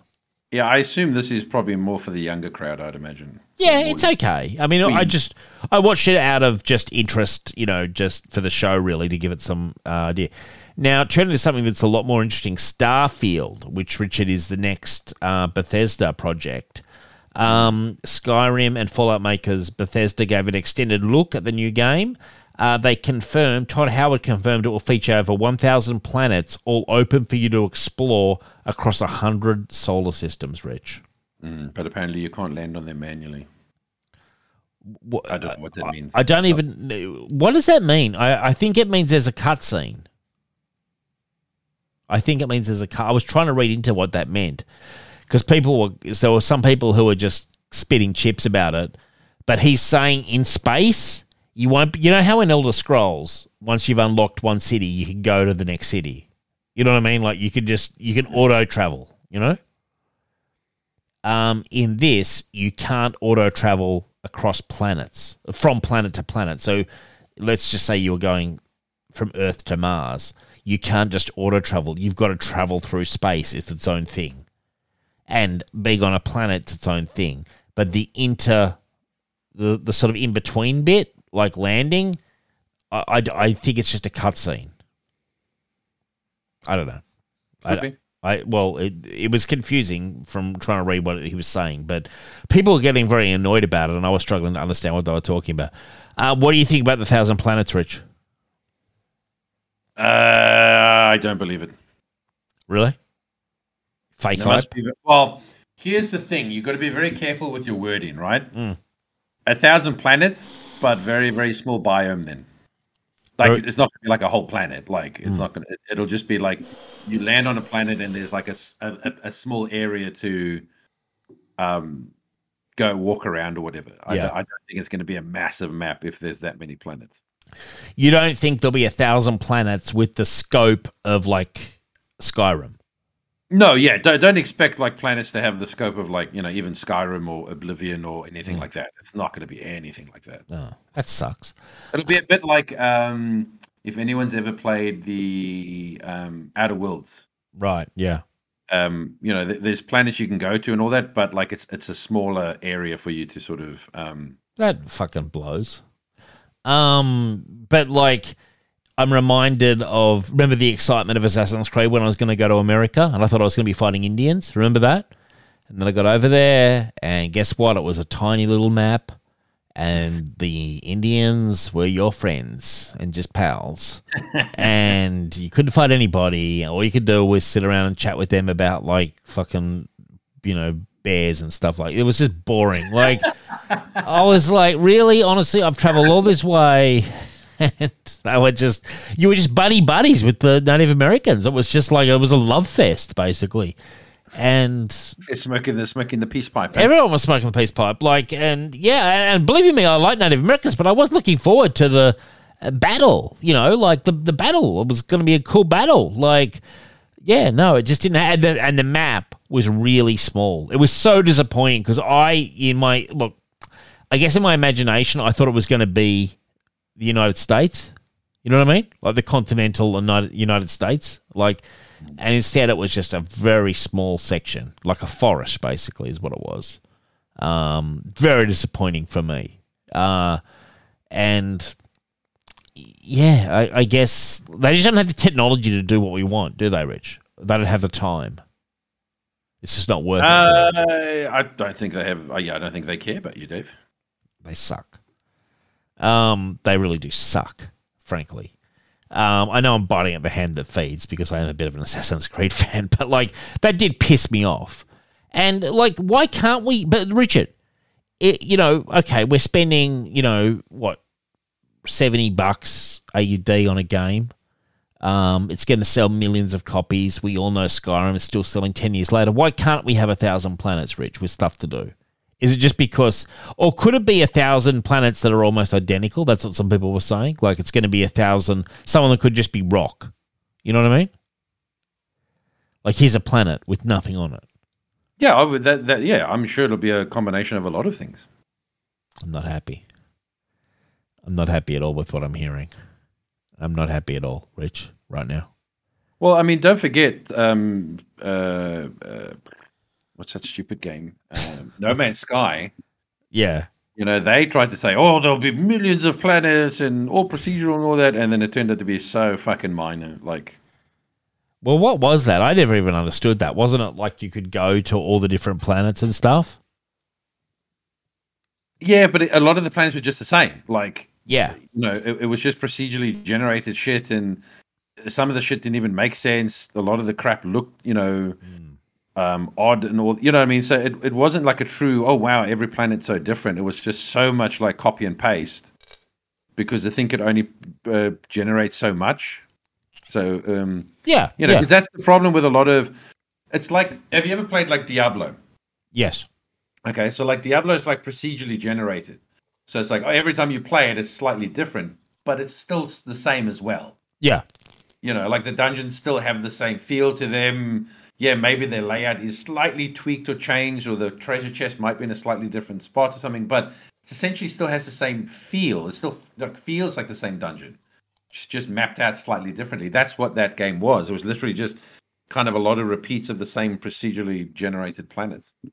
And there was far less to do. They promised so much fucking gameplay and mechanics, and that was just an absolute lie. Surely this will be better than that, though. It would have to be because Bethesda is not well loved at the moment. Really? What have they done? Skyrim. Those guys. Yeah. They lost a lot of goodwill because of the Fallout 76 fiasco and all that sort of shit. So, okay. Well, I don't know. I forgive them. Well, that's because you didn't play Fallout 76. I did not play Fallout 76. Well, there were a lot of people that were disappointed with Fallout 4. I played a lot of Fallout 4. I like that game. Yes, a lot of people were very disappointed with Fallout 4. That was a pretty good game. It was a very mixed, is what I'm saying. And then Fallout 76 was just an absolute clusterfuck. Wasn't that just a cash-in one? That was not like a proper game. Fallout 76. Yeah, it was just like them trying to create that games as service type of thing and all that. But so put it this way, they've got to win a lot of people back. Okay. Well, there's some other things I'm not remembering as well, but let's just put it this way: they're in the doghouse at the moment. Okay. Well, okay. They've also confirmed the Starfield character will be a silent protagonist, so there won't be a voice track. Well, that was generally most of their games. I know, but it wasn't Fallout 4. I think Fallout 4 they changed it. Yeah, and again, a lot of people weren't happy with it. Because they like a lot of people who play Bethesda games, they like the big choice of dialogue that you have. Yeah, like in Skyrim and Oblivion. Yeah. So and they want and they want the dialogue to change depending on whether you're super smart, super dumb, They got a lot to do. They got a lot to do to win people back. Okay. Well, I mean, for me, I'm a Bethesda fan. I think Oblivion and Skyrim, they stay in my good books. You know what I mean? Like they stay. I was going to say that's because you haven't played anything since then. So I played Fallout 4. I enjoyed it. Now this is going to be a regular feature. We're gonna do a lot of stuff on Starfield and also on the new Elder Scrolls game. So they confirmed that Fallout 5 is the next game after Elder Scrolls 6, which is currently in pre-production. Fallout 5 is coming, but not for a long, long time. So, Fallout 5 will be years away. It's about time they did another Elder Scrolls. I'm playing Oblivion again on the Xbox. I'm loving it. Elder Scrolls is also a couple of years away as well. So I need it. Don't expect Fallout 5 for probably close to 8 to 10 years. Fuck Fallout 5. I just want Elder Scrolls. I want to understand. Nah, I'd like some more Fallout. But here's the thing, though. They might not be working on it. What do you mean? So Microsoft owns Bethesda. Yeah. So that means Microsoft owns Fallout and Elder Scrolls. So they could essentially say, listen, we're going to get one of the other studios to make the next Fallout game because we can't wait 10 years for you to finish the Starfield and then the years that it's going to take you to make Elder Scrolls 6 and then the next couple of years it's going to take you to make Fallout 5. I mean, you're talking close to 10 years in between these three games. Yeah. Xbox might turn around and say, listen, we're going to give Fallout to a different studio that we own. Because, I mean, they own like fucking 20-odd studios or something ridiculous now. So, they could easily... so Bethesda may have a say in it. They may oversee it, but this could be made by a completely different studio. That would be a bad thing. That would be terrible. No, it wouldn't. No, it would not. Well, the most beloved of the Fallout games... Fallout New Vegas. Is New Vegas, and that was made by Obsidian. So that wasn't even made by Bethesda. Okay. Well, okay. I guess we'll see. I mean, here's the thing. I mean, Bethesda could still write it. They could still get their writers to write the story, but then you just got to get another studio to work on it. And can I be honest with you? I mean, the Fallout 4 had the best gunplay. Yeah, it was cool. No, I'm not talking about the VATSIS. I'm actually talking about the actual gunplay because they finally got some. Because when they made the 3 and New Vegas, they didn't actually know how to make a shooting game. You know what I mean? They didn't know how to make a gun game. And so Fallout 4, they finally got people because now Bethesda, they had the Doom guys, the id guys and stuff and all that. So they got them to help out with a lot of the shooting mechanics. So it's essentially what Xbox could do is they could get one of their studios who's much better at making a shooting game to work with Bethesda to make Fallout 5 to get it out sooner. I guess so, man. Yeah, I don't know. Like, I just need I need Elder Scrolls, dude. It's been long enough. I was thinking about it the other day. I almost bought. I'm so stupid. I was in the store today, and I came across PS5 games. I almost bought the Skyrim 10th Anniversary Edition. I was like, why would I buy this? Like, I have no idea why we do that. I didn't do it. But I'm playing Oblivion on the Xbox again. Yeah, I mean, I don't care about Elder Scrolls as much just because obviously there's been so much of that online Elder Scrolls that I'd prefer. But then again, technically there's been online Fallout, so I don't know. It doesn't really matter. I've never played Elder Scrolls Online. Have you? I tried it when it first came out, but wasn't for me. Yeah, I just don't find it as attractive. There's something about it that just doesn't do it for me. Something that does do it for me, a new Assassin's Creed game. The location will be announced, Richard. The time period will be announced in November of this year. I got this fresh off the news. What? They working on another Assassin's Creed game? Oh my god, I am shocked. Shocked to the bones. If you're going to guess what period, I've got something in mind where I think they'll go, but where do you think? What do you think they'll do? Oh, I'm thinking I do not give a fuck. Richard, you've got to play the game sometimes. No, I will not play the game. That's the problem. Ancient Rome in Italy, I think that's what it will be. That's my guess. What do you think of that? No, I think you're wrong. Well, what are you thinking, Richard? I mean, have you got something better than that? No, I'm just thinking you're wrong because you just want it to be Rome. I think it's a high chance. I think it's a high chance. But they don't care what you want, Dave. No, but I'm just going on. If you think about it, like the Egypt Origins game was actually ancient Rome period, but it was set, and so you could do a sequel to Origins. I mean, I guess. I mean, they've done Origins, which is Egypt. They did the Odyssey, which was Greece. I don't know if they're gonna. I mean, playing as a Spartan might feel too similar to playing as a Roman, maybe a little bit in terms of setting and combat. Well, they did the Viking one, which was a huge hit. So Ooh, maybe they'll do something like really out the box and do Mongolian. Yeah, I'd play that in a heartbeat. Genghis Khan. That'd be awesome. That'd be interesting. Yeah, I wouldn't play it, but it'd be interesting. I'd play it. It'd be interesting to see how they butcher it. I'd play it in a heartbeat, Rich. Does that surprise you? Yeah. Mate, you'd play any fucking Assassin's Creed game in a heartbeat, honestly. Breaking news, Rich. HBO is developing a Game of Thrones sequel series featuring Jon Snow. Oh, there you go. Just what you've been waiting for, Rich. I wouldn't say I've been waiting for it. Probably more like I've been dreading it. Well, don't you remember at the end of Game of Thrones, he winds up going to the wall again. Whatever you say, mate. He does at the end of Game of Thrones. That's where he goes. I have no idea. Whatever you say, I'll take that as fact. And I think he goes out with the wild people. Regardless, they're desperate, aren't they? They're just desperate. They're just like they need to keep milking. It's so weird to me. It's like it's like trying to make something out of the carcass of the golden goose.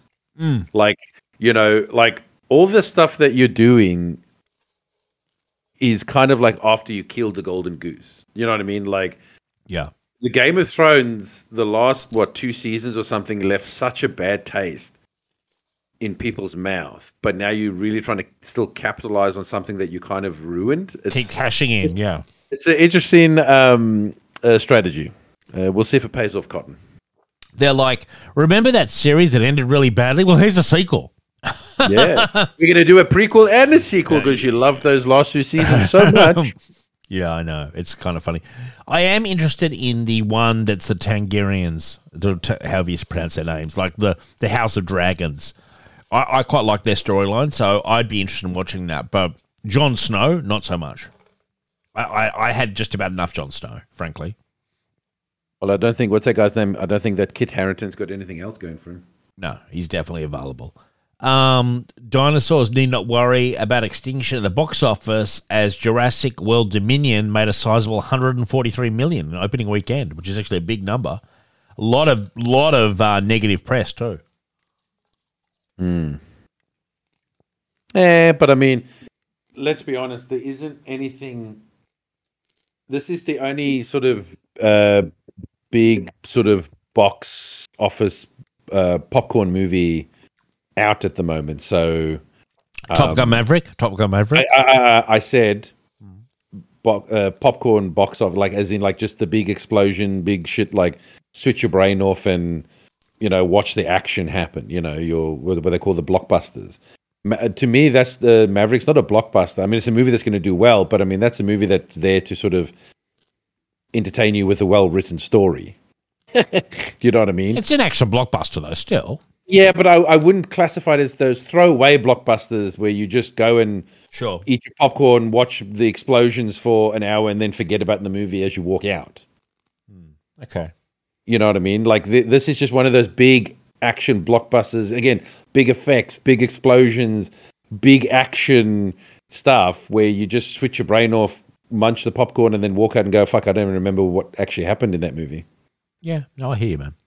Yeah, there's nothing going on at the moment. It's kind of like the Transformer movies.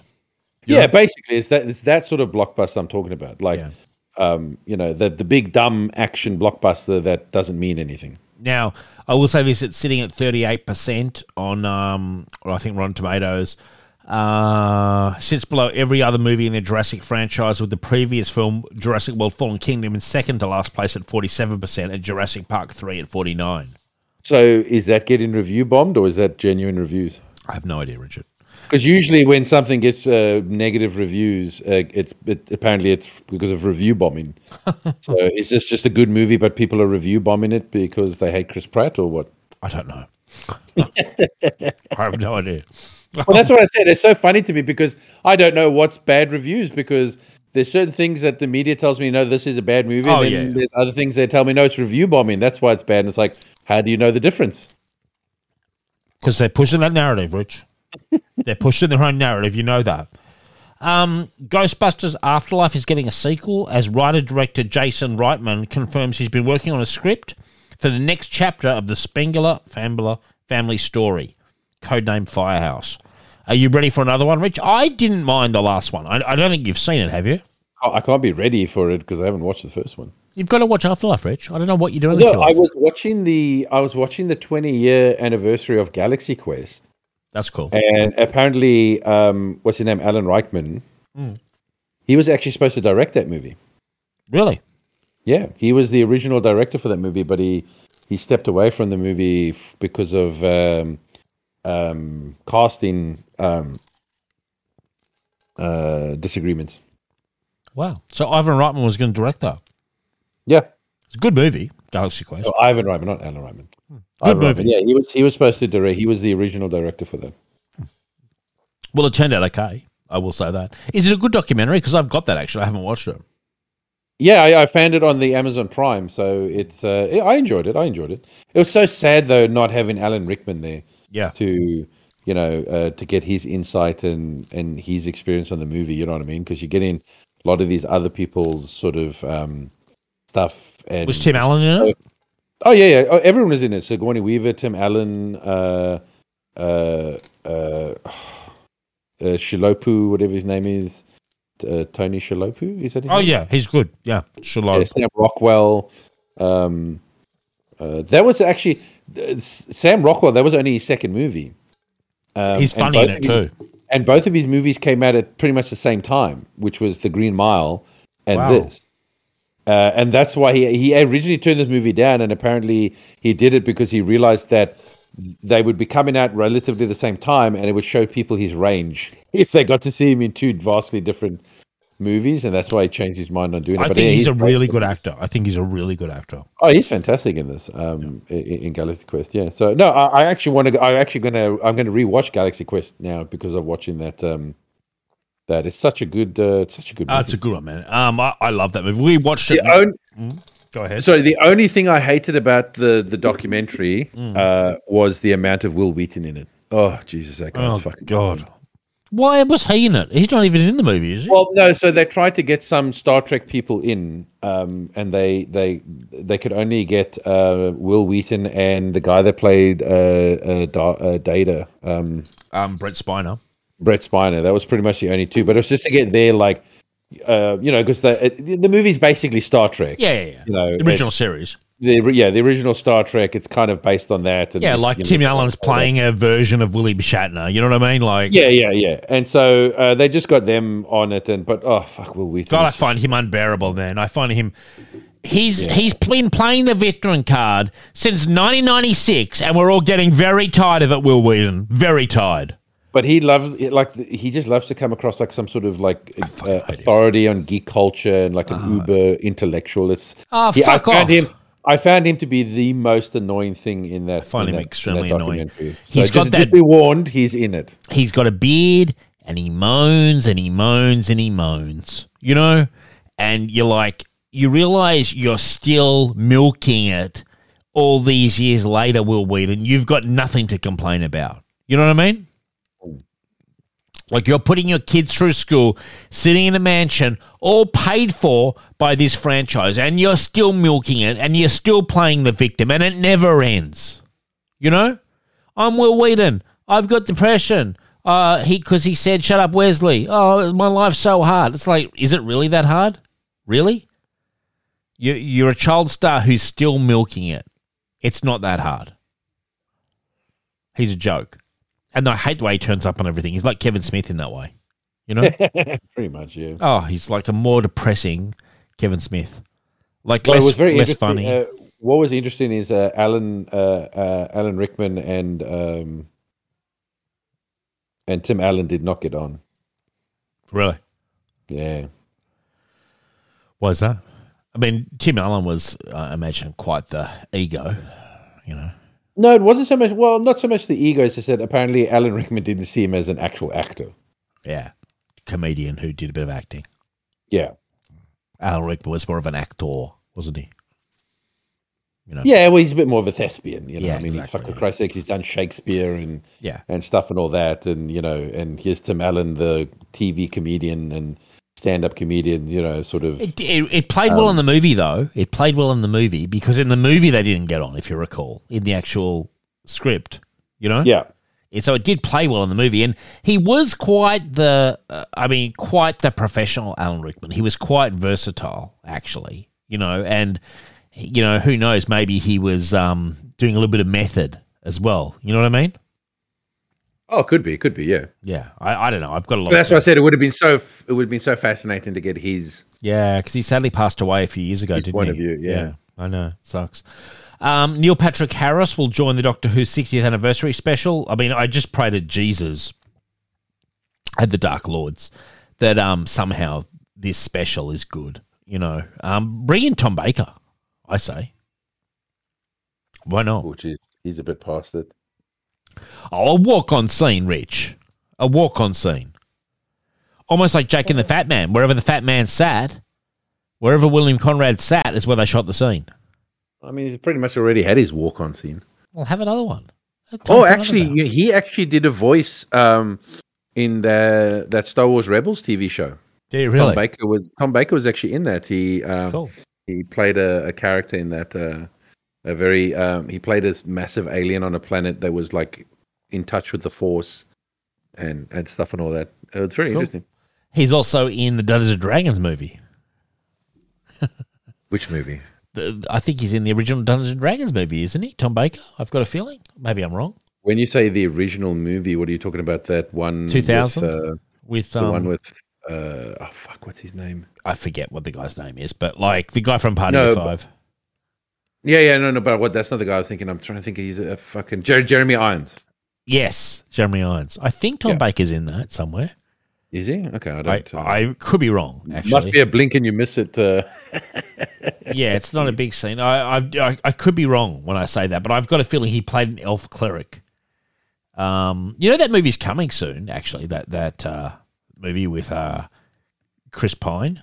It's coming. It's coming, man. Oh, hopefully it'll be better than all the other Dungeons and Dragons movies they've made.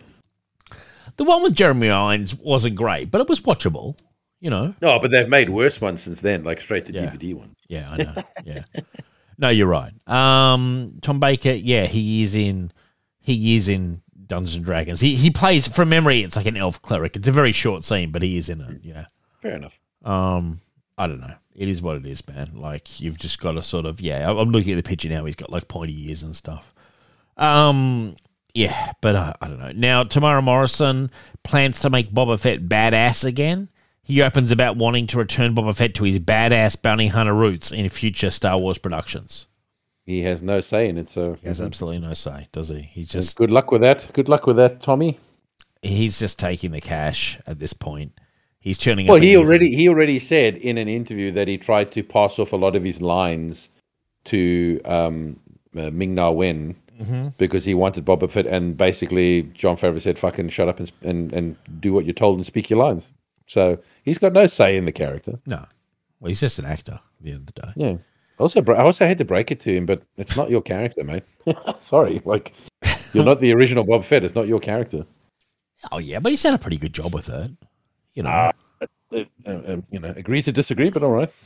Oh well, I mean, he's not been the problem. I mean, he's been going around bragging that like, oh, that great scene where he goes like a panther was improvised, and I'm like, I wouldn't be bragging about that. That's a fucking shitty, goofy, fucking stupid line to make you look like an idiot when you were on the bike going, like making that motion going like a panther, and it's like, why are you bragging about that? That should have been cut from the fucking show. I thought you were going to say he's going to be bragging about a scene that was like an Empire Strikes Back that he had to like do the dialogue for again. Oh, no. Like if you did that, I would have. Jesus. Yeah. God. It's so funny when you're watching Star Wars, like when you watch Revenge of the Sith, you can't get away from him. He's there with all the clone troopers. Like they're all him. And who is the clone trooper that Obi-Wan knows by name? Cody. But Cody turns bad, doesn't he? Yeah. So is Cody in all the Clone Wars TV show and stuff? No, not as much as Rex. Rex is the main clone that you see the most of. And does he turn bad as well?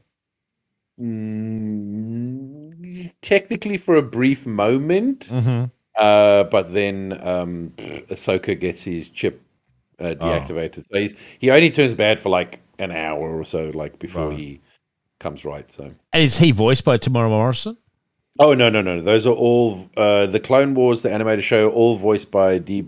Bradley Baker, I think his name. Okay, and in the Bad Batch, is that Rex? Rex has some cameos in it. Yes. Okay. Yeah, but the Bad Batch are a group that didn't get turned, aren't they? Is that right? Correct. So because they were like deviants. They were clones with genetic mutations. You know, that's why they're called the Bad Batch. They're a bad batch of clones. Their chips didn't quite work properly with their brain chemicals or whatever. Okay, cool. Well, you know, it's just interesting. From a distance, I've never really gotten heavily into it, but it's just funny. I mean, I just find it... It's kind of like, it's funny that when they did the Clone Wars TV show... That was a long time after Attack of the Clones and Revenge of the Sith came out, wasn't it? Or was it before Revenge of the Sith? I can't remember. Oh. Because what I'm trying to say is, like, when they did the Clone Wars TV show, that's the period between Attack of the Clones and Revenge of the Sith, right? Yes. Yeah. I think... No, I think the Clone Wars came out after Revenge of the Sith. Okay, yeah. It was just odd to me, like, and you know, because General Grievous is all through the Clone Wars TV show, but he makes his first appearance in the movies in Revenge of the Sith. And correct, yes. There was a prequel, short animated vignette show which was done by the guy that did Samurai Jack, I believe, that filled in the events that happened just before Revenge of the Sith. I see. So basically, it's the first. It's showing General Grievous go in there and kidnapping Palpatine and all that sort of stuff. Okay, I mean, there's some other stuff in there, like Mace Windu taking out an entire battalion of clankers and droids and all that, and it's got a fight between Anakin and Asajj. Like, it's just little, it's just little short, like 10-minute right sort of anthology stuff and all that. But the final one does set up the. Are you into all that stuff? Do you get that deep into it or not? Oh yeah, I've got those DVDs. Jesus, really? You were so deep into it, man. You are fucking so deep. It's ridiculous. I'm so deep, but now the waters run dry. Man, it's like if I turn my back on Assassin's Creed, isn't it? It's like if I said it's over. Over. Oh, maybe I would say I was far deeper into Star Wars than you are with Assassin's Creed. Really? I guess so. I feel like with Assassin's Creed, you're in the deep end of the pool, but I'm like, you're for right, Star Wars, I was like well into the ocean. You're into or if you go in a pool, you can go right down to the bit where there's the plug. That's where you are. You're right. Well, now I'm just going down the fucking drain with Star Wars. So. Yeah, that's hilarious. Neil Blomkamp's Gran Turismo movie, which is based on the true story of a teenage fan who becomes a professional race car driver, a true story, has been confirmed for a 2023 release. Okay. Gran Turismo, it's the game, right? Is that right? It's a fucking computer game, right? Video game. I know. Is that not an actual racing event though? Is it? Okay, I didn't even realize that. Okay, I did not realize that. I just assumed it was a game, and I was like, true story. There is a game called Gran Turismo, but I wasn't sure if that was named after some. I mean, I'm not big into motor cars. Yeah, Formula One and all that sort of stuff. Neither am I, but God, Dion is. He bores me shitless with it. He's like, oh, you got to watch the start. It's the best part. I'm like, yeah, it is the best part. And then it's boring for the next fucking 2 hours. He's like, you got to watch the start. It's at 11 p.m. I'm like, I'll be asleep, mate. I'm not going to be watching it. Yeah, my old watches it, so I am sometimes forced to. It's just a game. It's not. They're up to 7. They're up to Gran Turismo 7. God knows, but anyway, like I hear your favorite term, Rich, review bombing.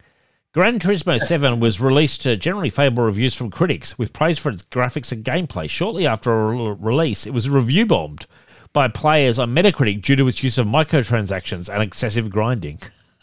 That's not review bombing. That's them saying, "Yeah, I'm giving this a low score because of the stuff that's in the game."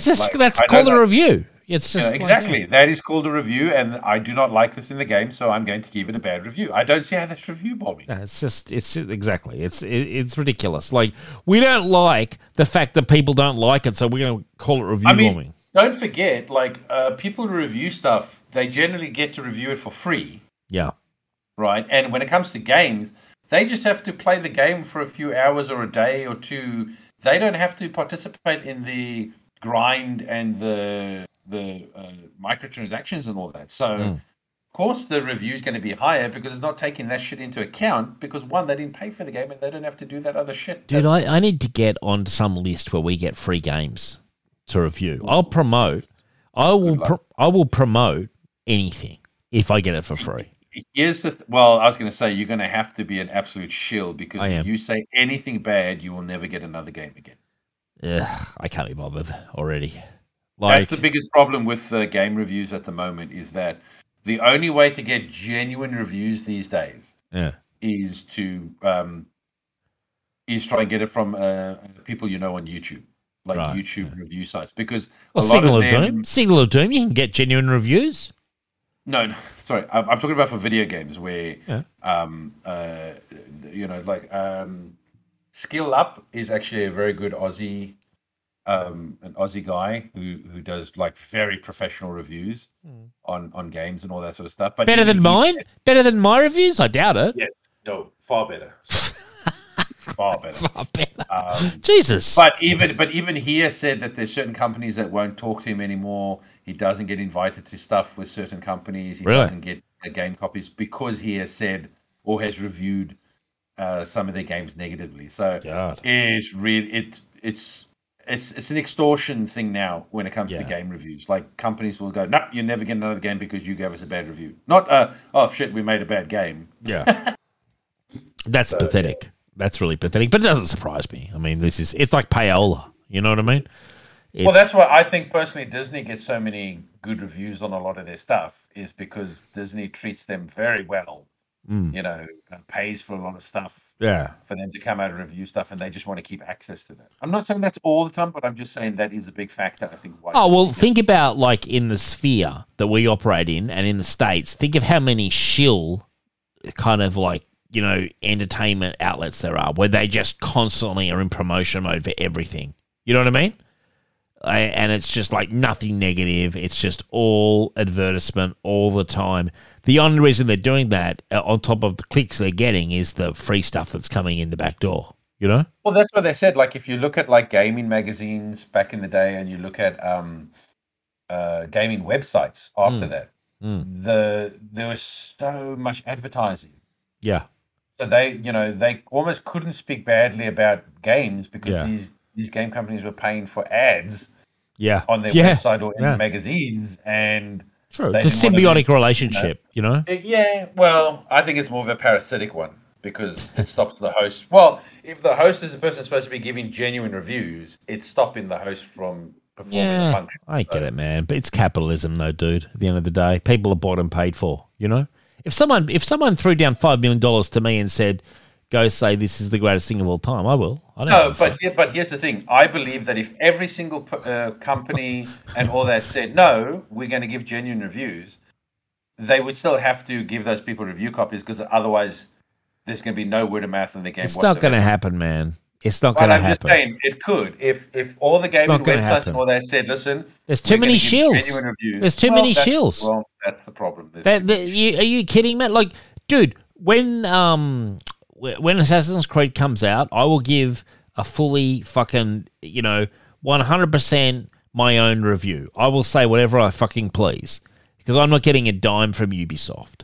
But but as you said, if you were getting a dime from them, you would be like, maybe it's the greatest fucking thing ever. Yeah, sure, yeah. But here's the point: the people who are actively courting Ubisoft, that Ubisoft are paying, for them, lying is second nature, man. They could talk underwater, dude. These people, I know these people. They don't give a fuck, man. There's no point appealing to their integrity because they have none. They sold that fucking 5 years ago, 10 years ago. That's gone. You know? I mean, it's almost gone for me. If someone wants to pay me to review something, I'm happy to. Jesus.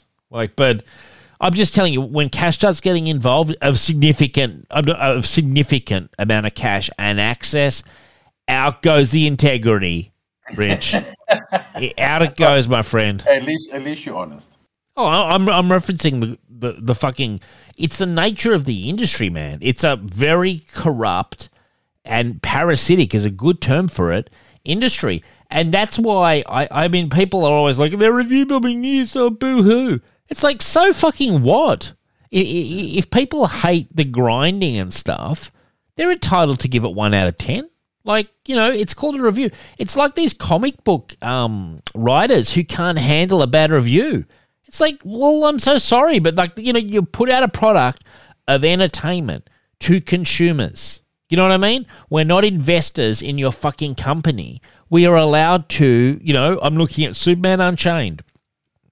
If I read Superman Unchained, I'd give my review. It could be good, it could be bad, it could be mediocre, or just in between. It's not necessarily a personal attack on anybody. It's just it's a comment on the quality of the product.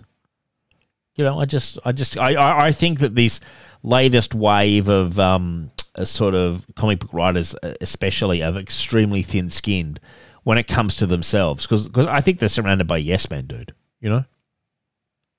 Yeah, I just think a lot of Well, look, as you said, I mean, a lot of stuff is generally just bought and paid for, and well, I mean, fucking Signal of Doom. We're open for business, But at the same time, as we're operating now, it's 100% piracy on the open seas, and we will say what we see. We'll call the fucking shots. You know what I mean? I'll declare war as I want to. I am the Senate. That's my new fucking code, man. You're very close. You should work on that. I think you could get it almost exact. Yeah. He is one of my favorites of all time. Treason. It is then. Yeah, okay. So anyway, moving on. Dmitry Glukhovsky, best known, I don't know if he's best known, for writing the novel turn game Metro 2033, has been added to Russia's wanted list for speaking out against the war. Wow. They're going after this guy now. Putin's going after the fucking writers now, just like the old Soviet Union used to do as well. Like, Jesus. Put him in the gulag, Rich? Oh, let's be honest. Russia has never changed. No, has not particularly. Agreed. It might not be the United sickle anymore. What is it? The United Association of Soviet Republics or something? Or? Yeah, so USSR. It may not be that in name, but it's still that in spirit and government. So yeah, it's still authoritarian at the end of the day, or totalitarian. Sad news: Hugh Jackman tests positive for COVID the day after his Tony Awards performance. Obviously, we're all thinking of you, Hugh, and I pray to Jesus that you're okay, because as far as I'm concerned, one of the biggest stars in the world and maybe the biggest entertainer ever to come out of Australia. And Wolverine. I mean, the guy's an absolute legend. It's the second time he's had COVID, I believe, Rich. He should be fine then. Hopefully. I mean, he's going to have access to the best medical care possible, you would imagine. Yeah, and I think I would assume that you build up also natural immunity and your body can handle it a bit better. He's a very healthy guy too. How old is he? 50? 55 maybe? He's definitely in his 50s, I'm sure. He's definitely... I don't want to age him in terms of Hollywood, but I do think he's probably hit 50 by this point. As far as I'm concerned, maybe a time to look inside and go back to Wolverine. You know? What do you think, Rich? Like, he's sitting... I think he's done with that character. He's just listed his penthouse in... I don't know where it is, in New York somewhere. He's 55 53, by the way. 53. He's just listed his penthouse apartment, $55 million in New York City. So there's some talk that he wants to move back here to Australia, where he has properties anyway. So I'm like, why are you getting rid of the US property? It seems odd to me. I mean, I imagine he's probably got more than one property in the US, wouldn't you think, Rich? He's probably got something down in Florida, I would imagine. Maybe, but I mean, he might also be at that age where, I mean, maybe he wants to spend more time in Australia and only doing the odd. Well, he's got a young family and everything, you know. Movie and all that, you know what I mean? Sort of take it down a notch. I don't want him to take it down a notch. I want to take it up a notch, if anything. What about you, Dave? Yeah, but come on, you. I'm his number one fan. Look, if he is back... He's trying to be closer to you, Dave. I was going to say, actually, flip side, if he is travelling back to Australia full time, certainly we'd love to get him on Signal of Doom. It's our long awaited interview with Hugh Jackman. I mean, what a treat that would be. I'm smiling just at the simple thought of it. And I mean, as far as I'm concerned, the greatest entertainer maybe the world's ever seen. I'll say that. Can sing, can dance, can act. What can't he do, Rich? You know, can play Wolverine. Greatest Showman. Boy from Oz. The list goes on. Yeah. Anyway, we'd love to get you on, Hugh, and all the best. He's got COVID right now. Hopefully he's. I hope it's a mild case and he's just recovering a week off. You had it, didn't you, Rich? Did you have it? No, you had something. You've done your knee. That's right. I just had. Well, I've done my knee. I had a flu. You had the flu. That's right. That's right. And I can't understand how you did get it. How you didn't get COVID, like, because everyone in your work was getting it. Like, you're dealing with. I'm sure I'm immune, man. I think I'm just naturally immune. That's crazy. This was from Adam the Computer. Bruce Campbell is writing a Sergeant Rock versus Zombie series at DC. Eduardo Rizzo on art. That sounds pretty cool. Nice. Did you hear about this? Ezra Miller is still running from the law. He deleted Instagram after posting memes mocking the court's attempts to find them. We have to say them, Rich, because we're not allowed to say he with Ezra Miller. We have to call him a they, which is just annoying. I'm sure I probably... Is there a law that I'm breaking if I do that? Yeah, exactly. If I do that with a cop kicking my door down? Yeah, are we supposed to be worried about hurting Ezra Miller's fucking feelings at the same time that they are running from the police and they are being accused of underage grooming of some sort, I believe, or occult behavior or something along those lines? It's crazy. Whatever the fuck Ezra Miller is doing, he or they, whatever you want to say, or it is off the fucking chain, man. Yeah, well, when you get, hopefully when you get put into prison with a bunch of big dudes, good luck telling them to call you them. Do you think there's jail time in Ezra's future?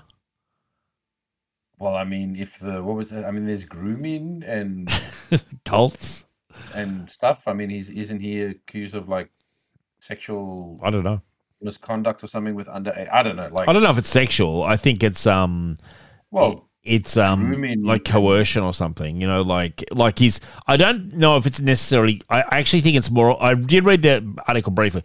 I think it's more along the lines of like he's got this really kind of allegedly a weird sort of relationship with this kid, but it's like he's trying to influence them into like a cult kind of thing. I guess based on him, it's ridiculous. Whatever. Like I don't even know why you want to be in a cult based on Ezra Miller. I couldn't think of anything worse. We're in a cult. Who's our cult leader? Ezra Miller. I'd be like, oh, seriously? Can't we have someone better? Ezra fucking Miller's our cult leader. Well, I guess we are the world's crappiest cult. You know? Yeah, this is definitely not going to be helping that movie. No, it's going to be hurting the. Good to see. Nice tie back, Rich, to the product, which I like. Because I was starting to wonder why we were even talking about Ezra Miller. Because of course he's the Flash, or they are the Flash. There is one charge of grooming a minor. Right. But I don't necessarily think it's sexual. I think it might be just, I don't know. I actually not quite sure what that even means. Like he's trying to coax him into a cult is what I read. Well, what I'm saying is, listen, grooming does not come with good connotations. No, definitely not. Definitely not.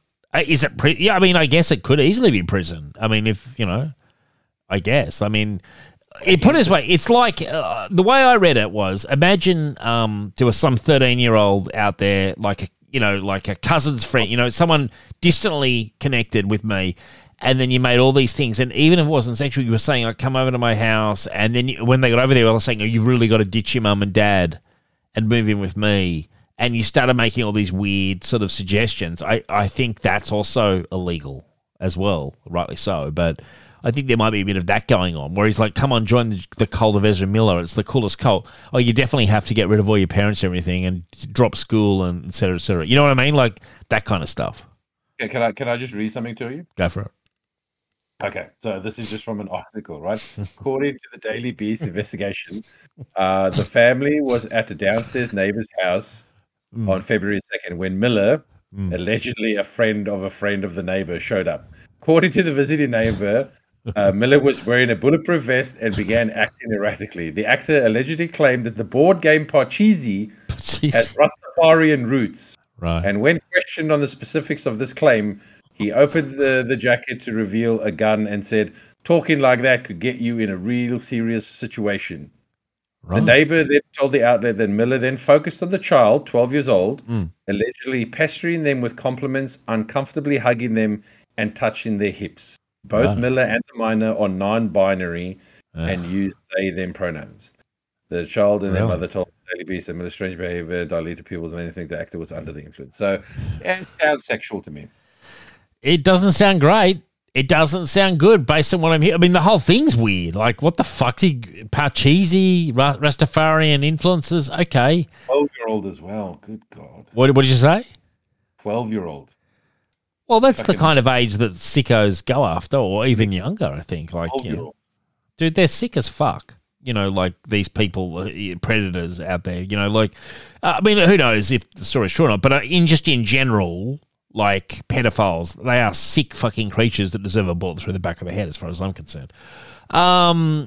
Yeah, it's crazy. Yeah, you know what? Warner should just ditch this fucking movie. Like, honestly, I know they've sunk at this point. Michael Keaton in it, man. Fucking hell. I know they've sunk hundreds of millions of dollars into this thing. Ezra Miller, annoying anyway, is now a fucking very toxic. You know what they should do? Ridley Scott had the balls to do it when the news broke out about Kevin Spacey. He hired Christopher Plummer, I believe, and reshot all the scenes with Christopher Plummer. Was he the main character though? Yes, he was. Because don't forget, there's not just one Ezra Miller in the movie. There's different versions of Ezra Miller as well. So yeah, I know, and I'm sure it'll be harder in. You know, that was a little arty movie that really did. It wasn't a major movie, but he did do it, and he did it quickly. And he just bit the bullet and did it. I sort of think that maybe they need to do this with the Flash movie. You know, surely there's a way of doing it. You can cut, like, I know Ridley Scott cut corners on it. Like, it's not like I don't think he got everyone back in to redo the scenes. I think he cut over the character of that Spacey was playing. Do you know what I mean? I think. I don't think he got everyone back in to redo the scenes. Maybe I'm wrong, but I don't know. It's complicated, but I can't see how you could get everybody in on this Flash movie, which seems to have a cast of thousands. It just doesn't seem feasible at this point. But digitally, could you do it? Digitally, surely you could do it. I mean, part of it's going to be so much money, man. But they've already spent so much money on it, Rich. This movie's been in production for like almost 10 years. Okay. But then it's a total loss, eh? It's a total loss because the amount of money you've already spent on this movie and the money you would have to spend to either reshoot or digitally get a different act in that movie, you will never make your money back. That movie is a loss. It's definitely you a will loss. lose so much money. It might actually just be cheaper to fucking can the movie. Yeah. And move on with your lives. A couple of years on streaming or something. Yeah. It might actually just be cheaper to go, fuck it, maybe it's in the bin. Like, it might be cheaper. Yeah, no, you're right. I mean, I agree. Like, it's just ridiculous. Like, I also can't believe that he's let his career come to this state. Like, what a joke. Well, I told you the guy's got absolute fucking mental problems. And then he definitely, on top of that, he's got drug problems. He's not right in the head, this guy. Yeah.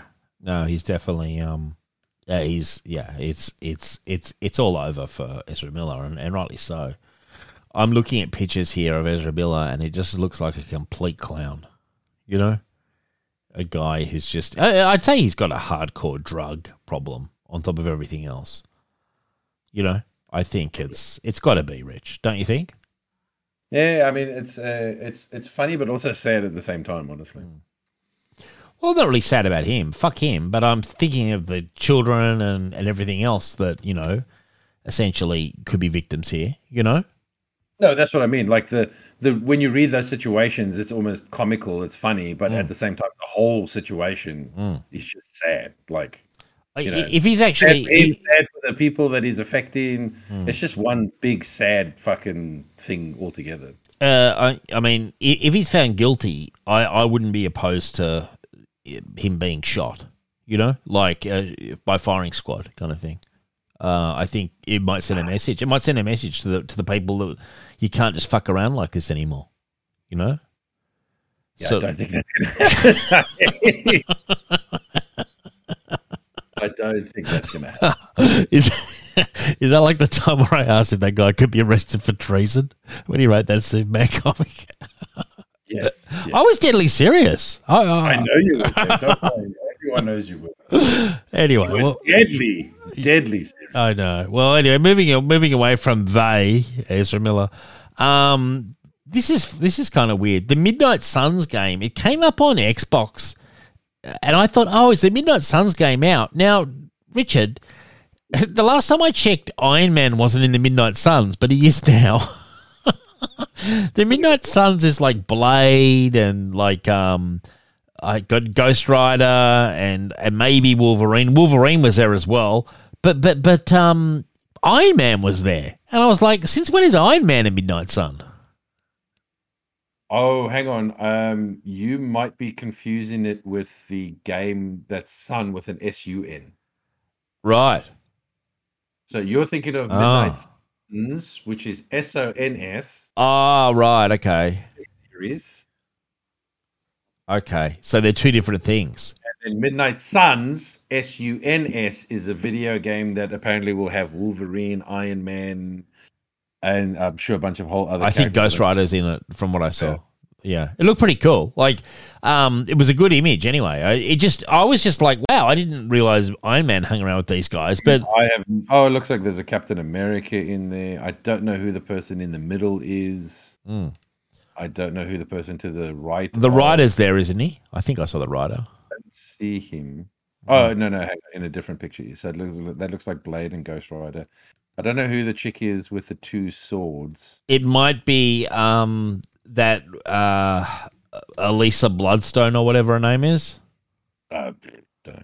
You know the one I'm talking about. Like she's It looks like Captain Marvel's involved. It looks like Captain America's involved. Doctor Strange.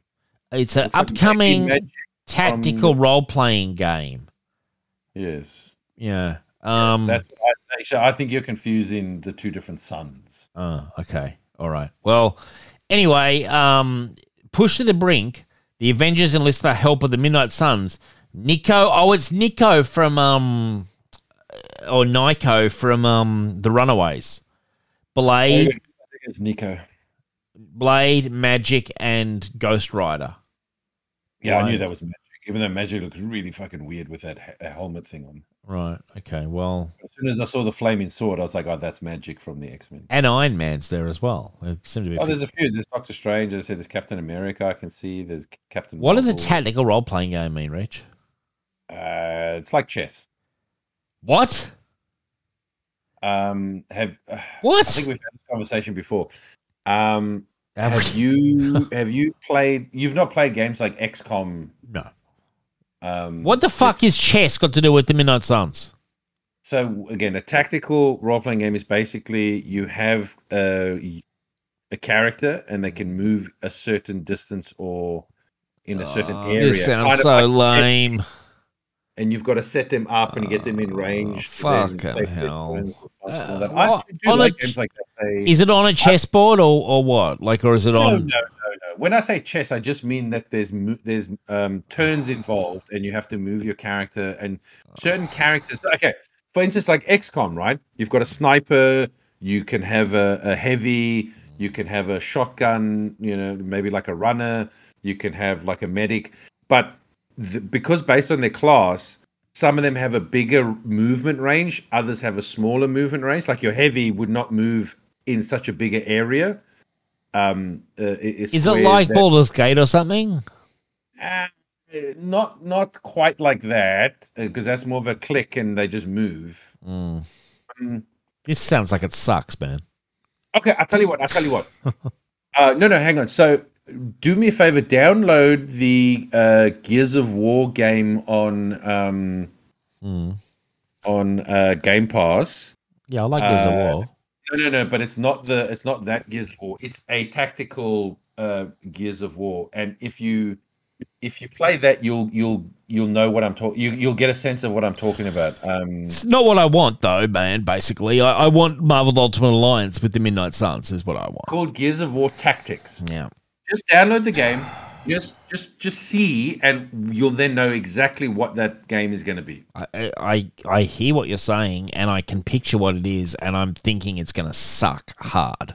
Well, this game probably will suck because of it being a superhero game, but I love those tactical games because again, it's like tactics, man. It's like because it's about flanking. It's like being a general, man. It's like you got to move your units. You got to anticipate the enemy. I can play Total War for that, man. You know what I mean? No, but that's a grander scale. This is you're controlling a unit, and in your unit you have specialized. It's like just think of it like you special ops, right? You've got a unit that's made up of like 4 or 5 characters, right? Each of them have a specialty, and they have to achieve an objective, right? They either got to take down the server, or they've got to eliminate the enemies, or they've got to get to the extraction point with a hostage. but it's tactical. So what are the graphics like? What are the graphics like on this? Oh, depending on the game, the graphics are pretty good. I mean, the latest XCOM game is really good. The Gears of War Tactics is phenomenal. Like it's very high fidelity. Like the problem is, I'm a bit more like, if I can be brutally honest with you, Rich, if I'm playing a console game, I'm more of a Doom guy than I am a let's move characters around. You've got to think of this as more like a it's a smaller scale version of, like, say, a tabletop Warhammer type game. Okay. You know what I mean? Well, that's a bit better. Yeah. You have a map. There's a grid on the map. Your characters can move in a certain grid. Oh, okay. Well, that's a bit better. Yeah, okay. Yeah, Warhammer. Download that game and you'll get what I'm trying. Like, it's very hard to explain this. No, I have been with Dion, and he's been playing his Warhammer, and I find that kind of cool. Yeah, it's a smaller scale though, because obviously with Warhammer you're dealing with a lot of units, but this you just have one unit, and you got to get your objective done with just your specialized squad. I guess so, Richard. I mean, I'm glad you're excited, but no, I'm not excited for this game.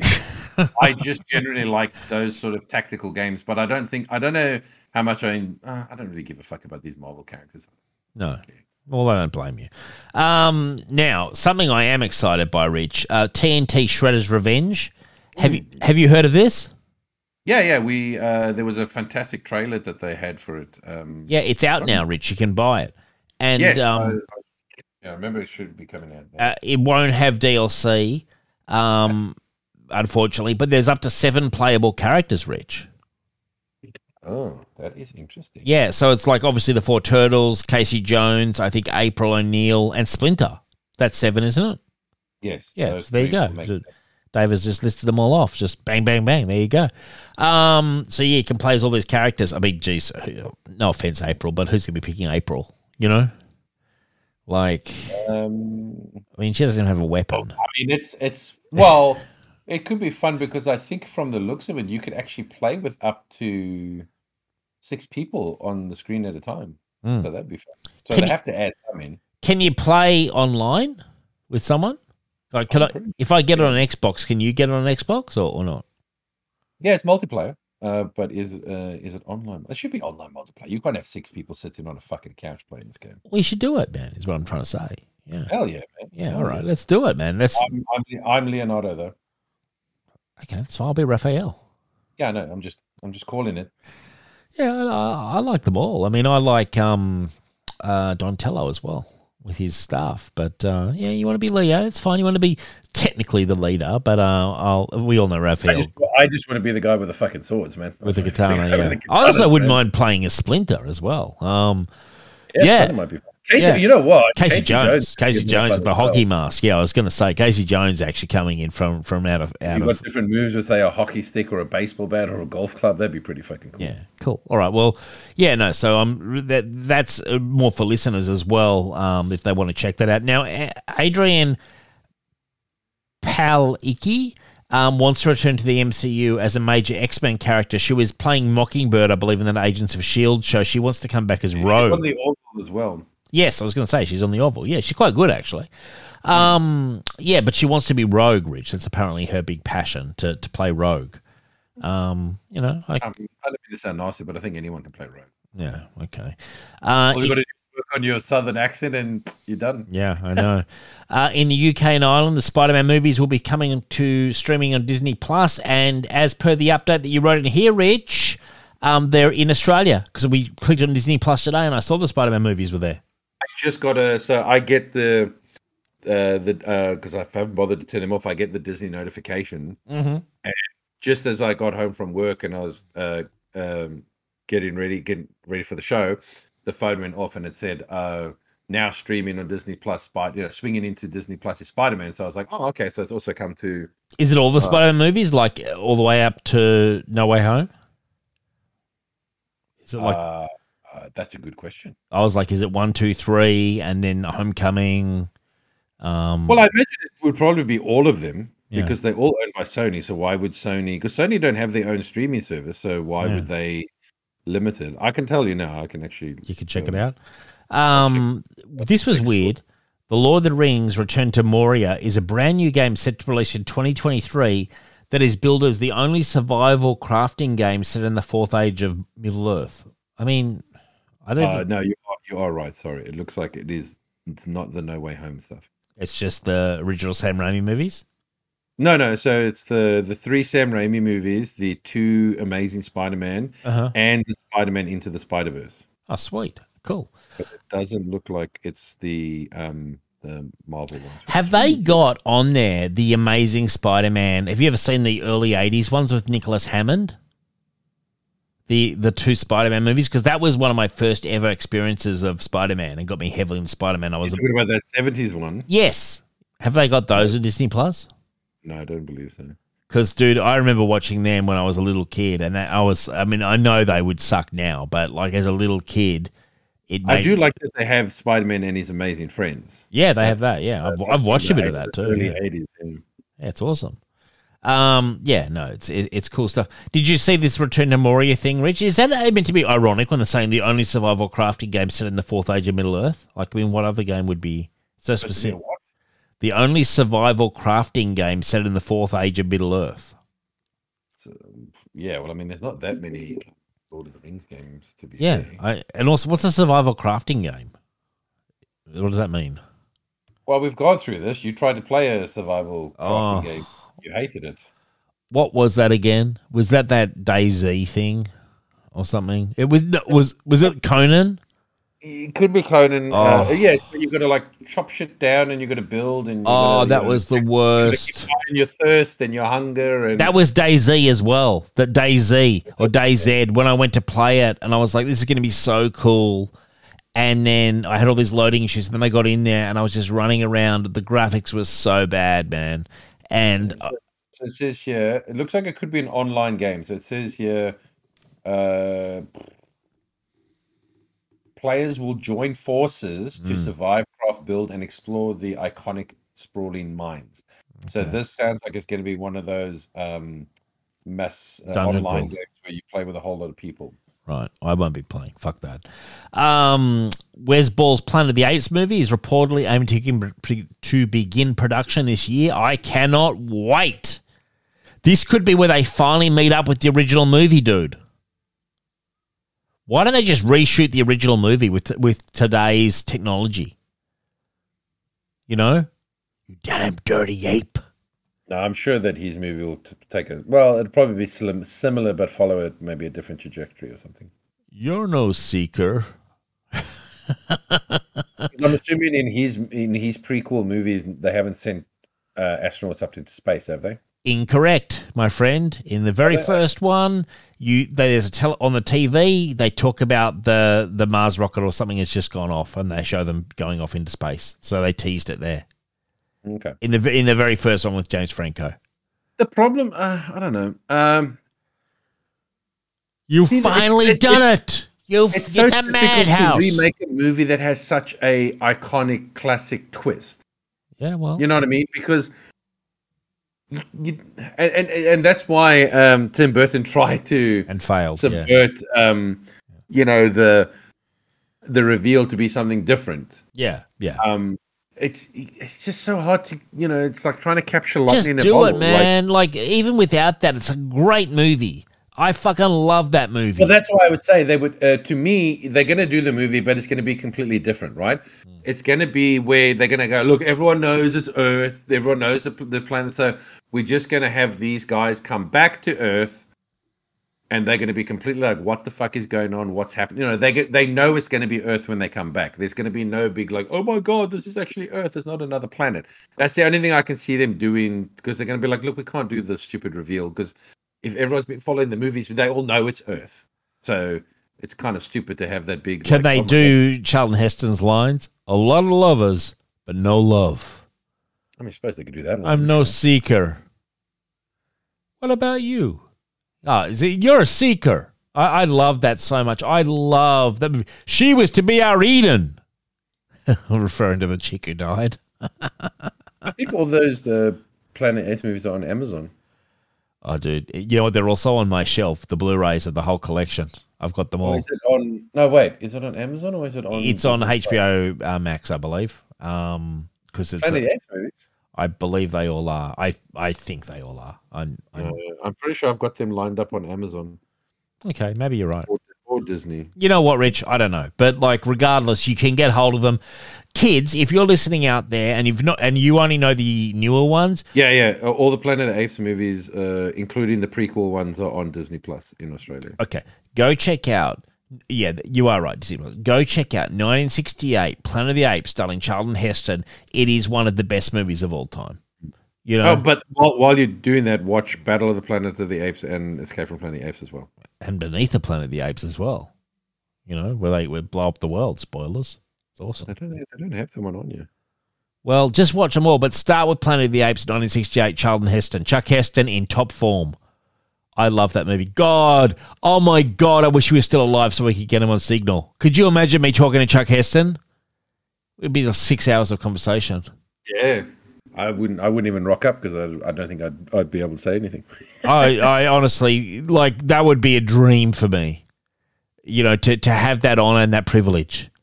To just sit down, go through the career. Oh my God, Ben-Hur, Ten Commandments, Planet of the Apes, Silent Green, Omega Man. Oh my Lord, was there anything the man didn't do? Jesus. What a career. I was actually watching El Cid. I was watching the Vincent Price Last Man on Earth, which I think is Yes, it's kind based of it's based on the I Am Legend novel. book, yeah. An excellent book. Did you like it, Rich, that movie? Yeah, I kind of wish because I watched the colorized version and I kind of wish I was watching the black and white version. Have you seen Omega Man with Charlton Oh Heston? yeah. That one I saw years ago. God, I love that movie. I love that movie so much. It's so good, that movie. I mean, I know it's cheesy in how the vampires look, but just the fucking movie just rocks. Yeah, but it's good, wholesome cheese. It is. It's great. Cheese. It's great, man. I fucking love it. Blizzard promises Diablo 4 won't be monetized like Diablo Immortal. They say Diablo 4 will have an in-game store, but a number of Blizzard higher-ups say will only offer optional cosmetics and full expansions. That'll make you a bit happier, won't it, Rich? I don't really care. Okay. I don't really play Blizzard games at the moment. So. Really? Well, you were Mr. World of Warcraft, weren't you? Oh yeah, but I mean, I fell off World of Warcraft a couple of years ago. So. Okay. Yeah, but if a new Diablo 4 comes out, you're just going to turn your nose up at it, are you? I mean, probably. I mean, Wow. Blizzard hasn't really been putting out much quality stuff lately. So, Okay. All right. I Yeah. mean, they fucked up Warcraft Reforged. The last World of Warcraft expansion was absolute dog shit. Overwatch 2 is shaping from the sounds of it to be absolute garbage. Mm-hmm. Diablo Immortal, yeah, complete fucking pay gouging. But I know it's a mobile game, but still, I mean, I think they went super overboard with the monetization of that game. I don't know. You know, but you know what? It's difficult because, you know, you got to remember it's not the same people that started all the stuff, you know, and worked on the stuff for years and years. You know, as they get older and they leave the company and stuff, you get newer, younger people in, and you know, they grew up different. You know what I mean? It's that thing where they say, you know, the people who were making the stuff didn't grow up with the stuff, right? Sure. They were creating the stuff, but then the people that come in who maybe grew up in the stuff, they kind of view it a bit differently, or they've got a different one. So that's what the problem is. I just think, you know, not so much the talent, but just like sort of, I guess, game design culture has changed over the years. And so I just feel like you know, yes, was I a massive Blizzard fan back in the day when those guys were working on the, you know, the original guys and all that were working on it? Yes. Have been enjoying the stuff, you know, as the old guard have been leaving and the new guys coming in? Not so much. Yeah. Okay. Cool. All right. But then isn't it weird because like Doom seemed to get it right? Like when I played the last couple of Doom games, it feels awesome, you know? Yeah, but a lot of that were the people making the original ones were also part of the original. Doom. Yeah, it's important to keep the feel. I agree. And I know that Blizzard fans are very passionate fan base, you know? Oh yeah. Like if they're not happy. There's a lot of people that like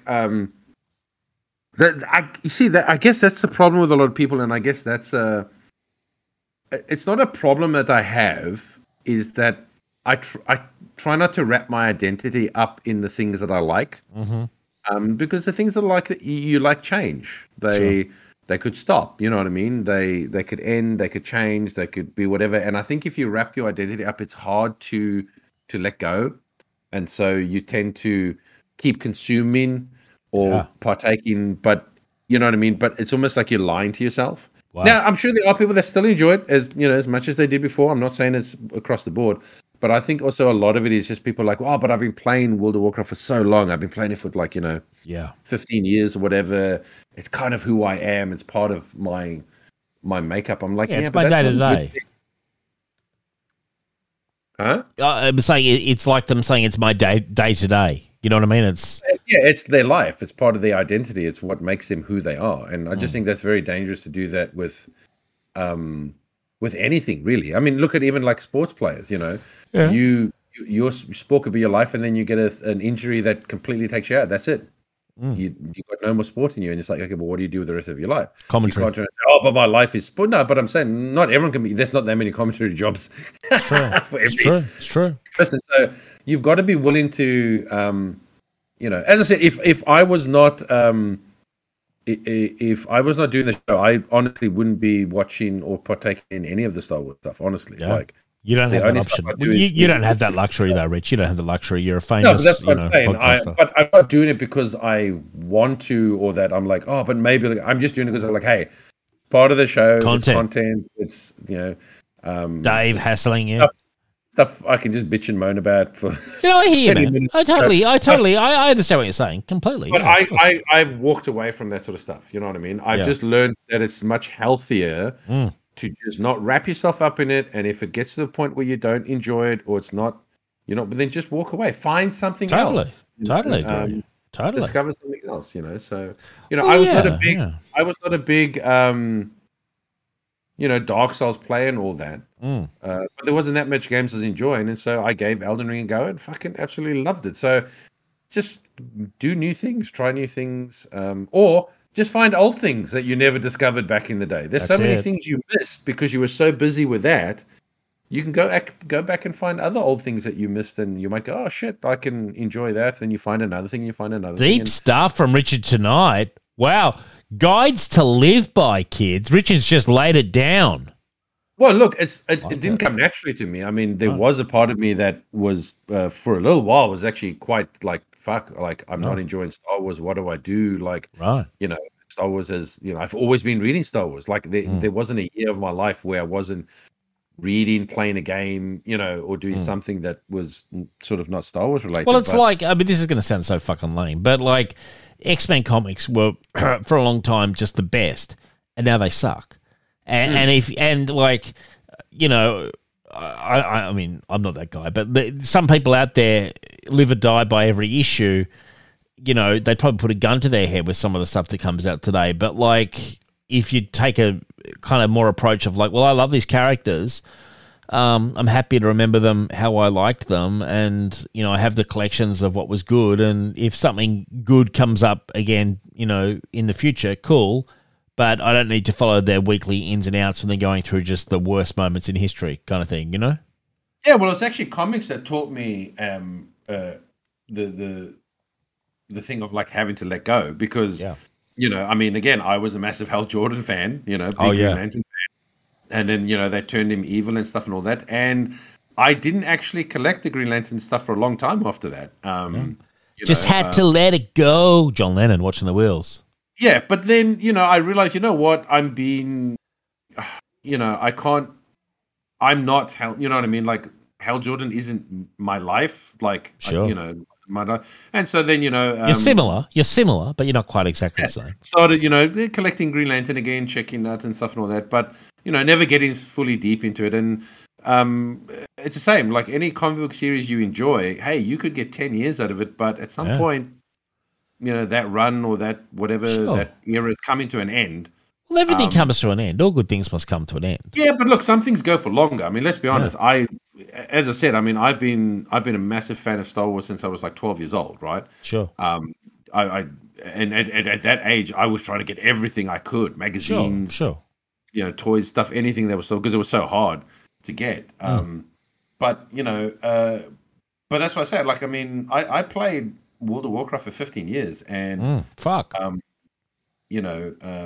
Now towards the end there was a bit more on and off. Sure. But I understand it's not easy, and I'm not saying it's easy. I'm definitely not saying just get over it. But I'm just saying maybe it's if you're finding that you're not enjoying something, just had to let it go. Have I wrapped my identity up in it, and do I need to try and all that and find something else to? You got to disengage, man. You got to disengage, dude. If it's getting you down, cut it loose. That's my philosophy. It's like with smoking, right? You don't just quit smoking. You've got to find something to replace that habit. And what you're going to do is try and find a healthy. I was going to say find a healthier habit to replace that, or you've got to try and find something to take your mind off. Sure. When you would normally, and that's the same with that. You've just got to find that other healthy thing to sort of wean you off that thing that was such a big part of your life. Because there is stuff out there. I mean, I'm discovering old shit all the time. There's plenty of stuff, man. There's a influx of media coming in all the time. But as you say, a lot of it's garbage, so you've got to be careful. So just wrapping up the news, there is a new Batman Aztec thing coming in it's called Aztec Batman Clash of Empires. In the time of the Aztec Empire, Uxali is a young Aztec boy who experiences tragedy when his father and village leader Tolexcatzin is murdered by Spanish conquistadors.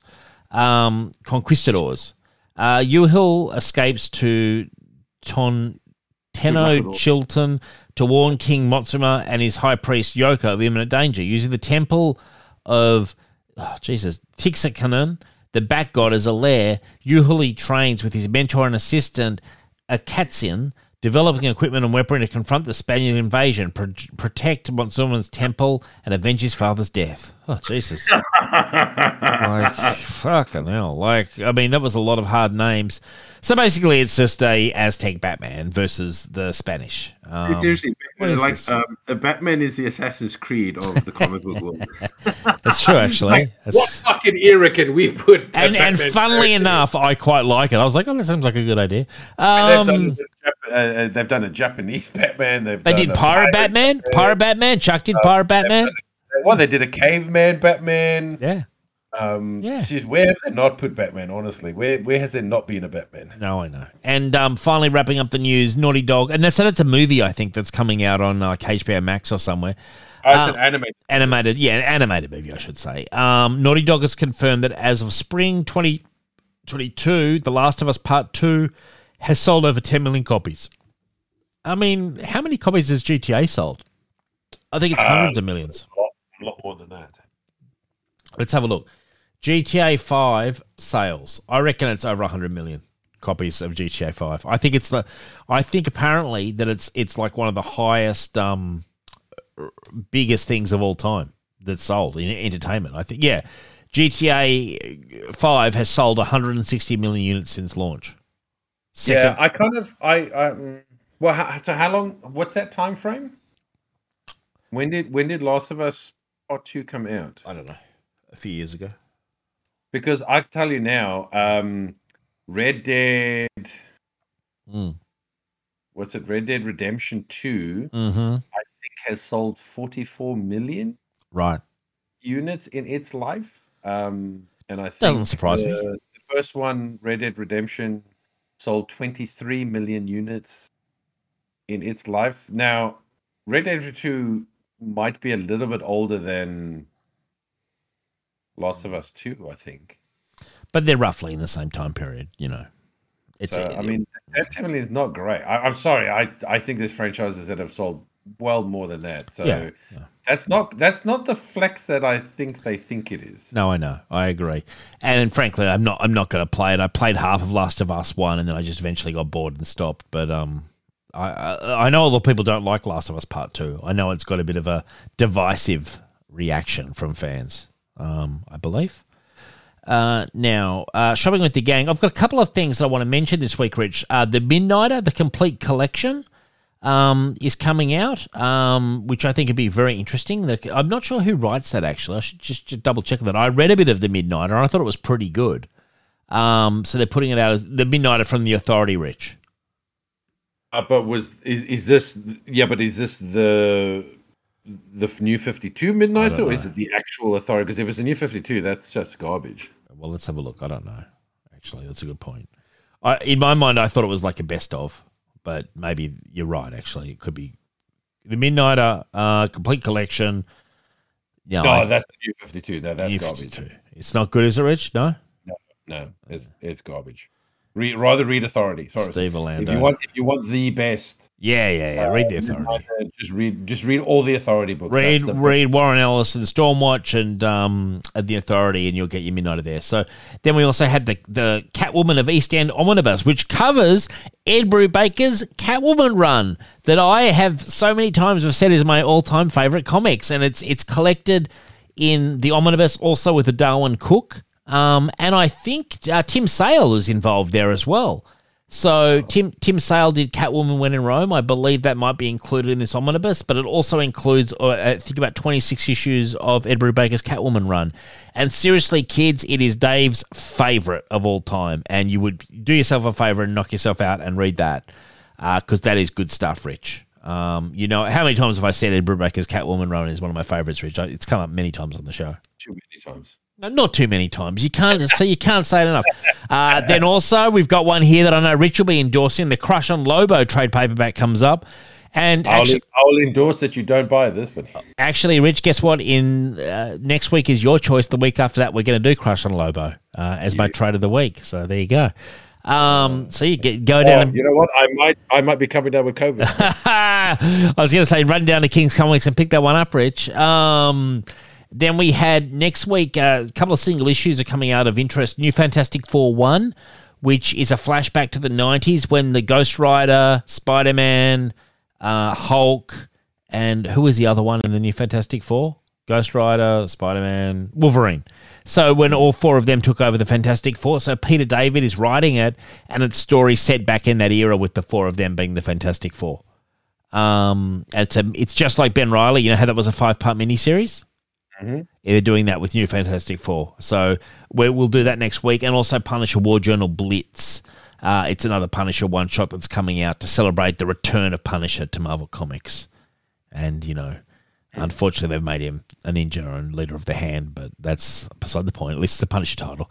And they've made him a sociopath, I think. Well, that's okay. I mean, look, he's always been a fairly loose cannon, Rich, so... I've never seen him as a sociopath before. What's a sociopath? Well, I remember they had him as like a kid killing. Oh yeah, that sucks. Things and stuff and all that. That's like serial killer behavior. I don't know. Fuck that. I don't like that. But regardless, we'll do Punisher War Journal Blitz. Now coming up, we've got Trade of the Week.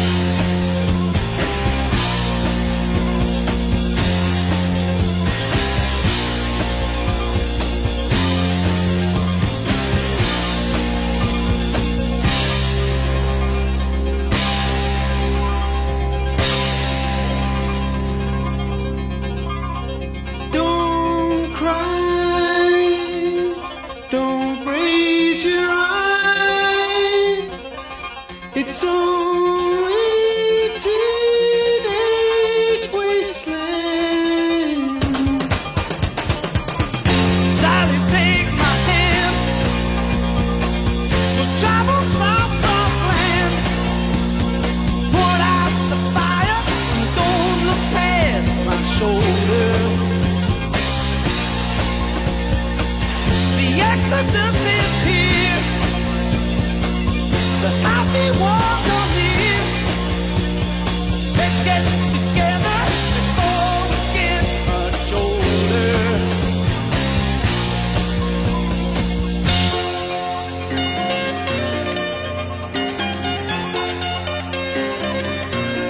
Teenage wasteland. It's only teenage wasteland. Teenage wasteland. Oh yeah. Teenage wasteland. They're all wasted.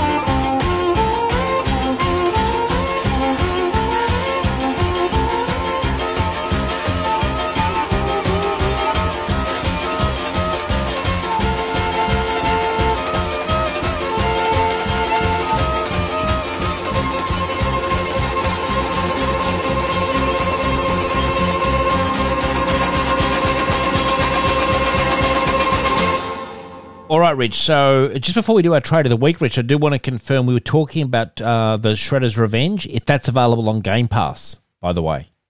Fantastic. Yes, I'm just literally installing it as we speak because I went to buy it and then I realized it said it was on Game Pass, and so I just installed it. So once again, Game Pass comes through with the goods, hey? Oh, yeah. Are you enjoying your Xbox, what is it, Series X? I do enjoy it when I play it. I haven't been playing it much. No. Okay, fair enough.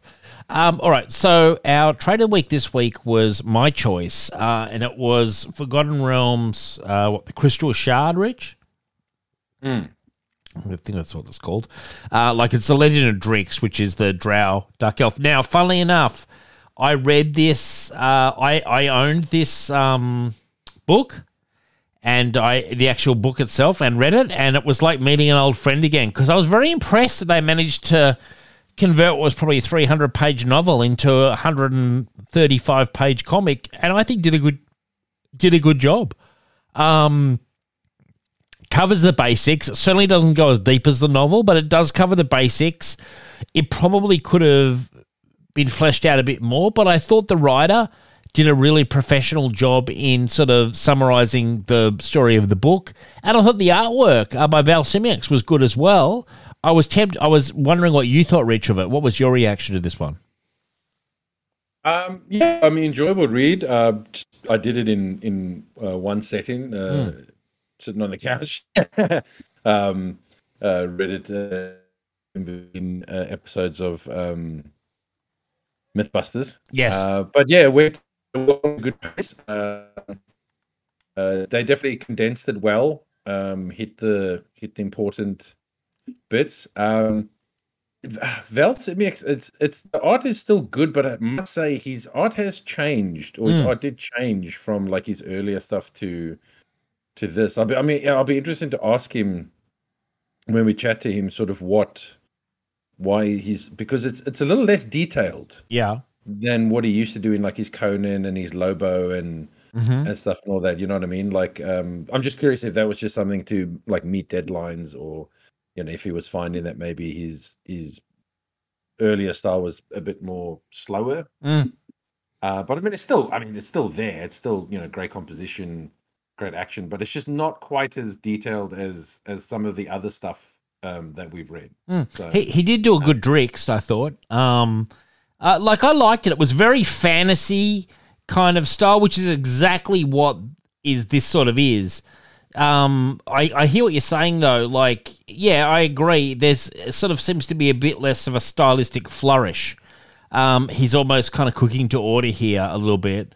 And yeah, like there's a lot less shading, there's a little less detail. And as I said, that could just be of like, I've got to pump things out. Maybe he's working on a lot of stuff, but it's a bit more in line with his Justice League Incarnations art. Yeah.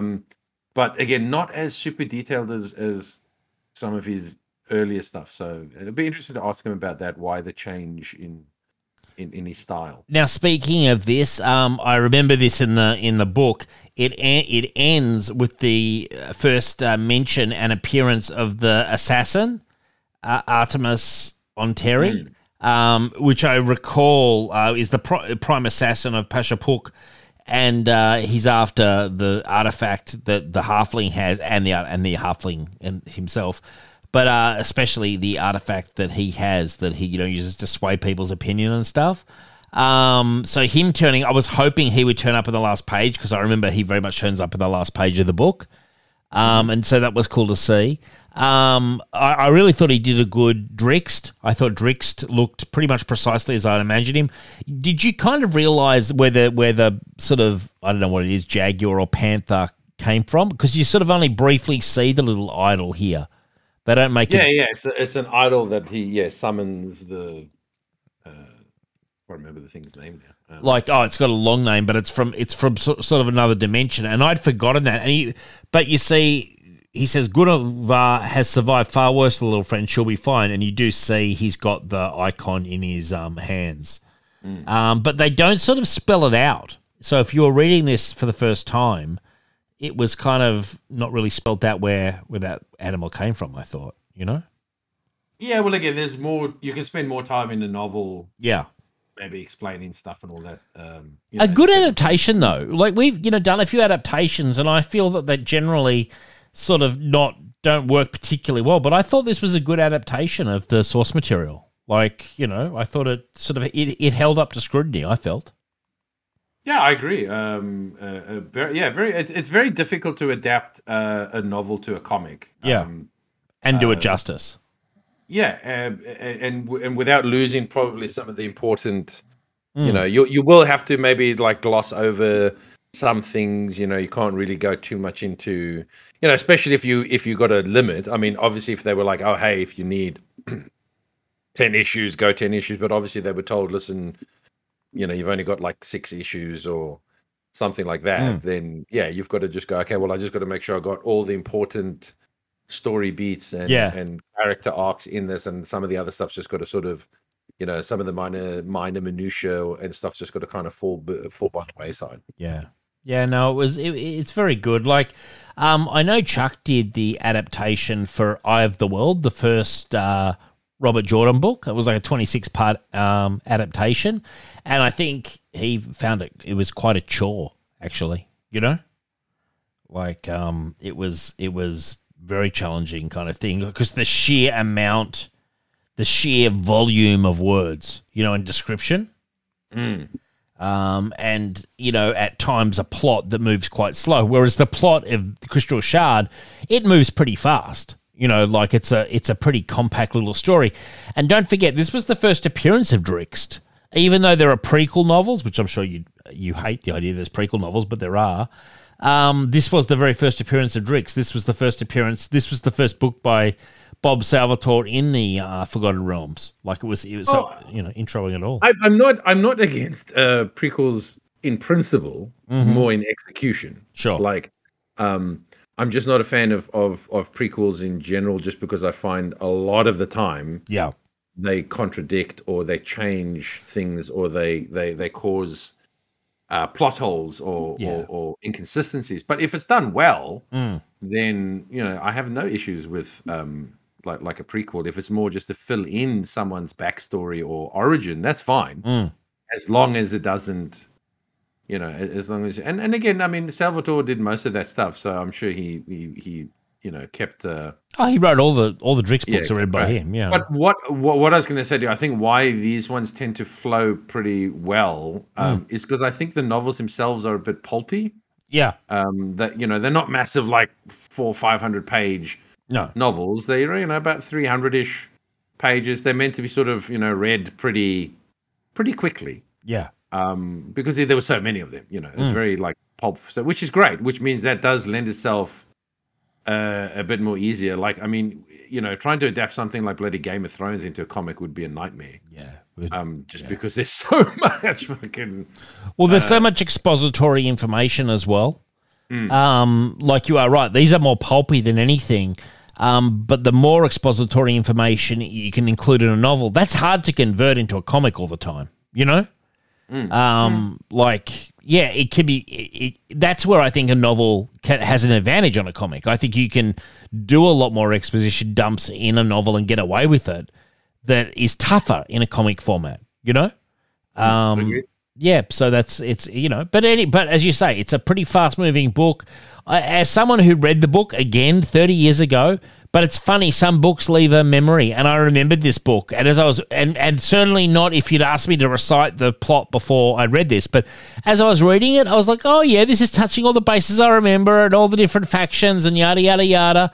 And I remembered it ended with the appearance of the assassin, just literally almost off panel, And I like the way they did the tip of the hat to that because that ties into a big. That's like Drixter's arch nemesis, and so I thought it was cool that it included that at the end. And overall, I really enjoyed it. I'm going to give it 8 out of 10. I very much enjoyed this.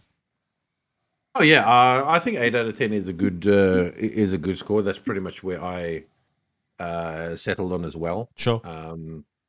Again, it's if you like fantasy stuff and you're a fan of the sort of Forgotten Realms stuff and you're a fan of Drix, it was definitely one to check out. And I would say I've often been quite critical of some of the comics that they've done in the last 10 years of Dungeons & Dragons. I feel that they rely on the comedy. This one didn't. This one just played it down the line.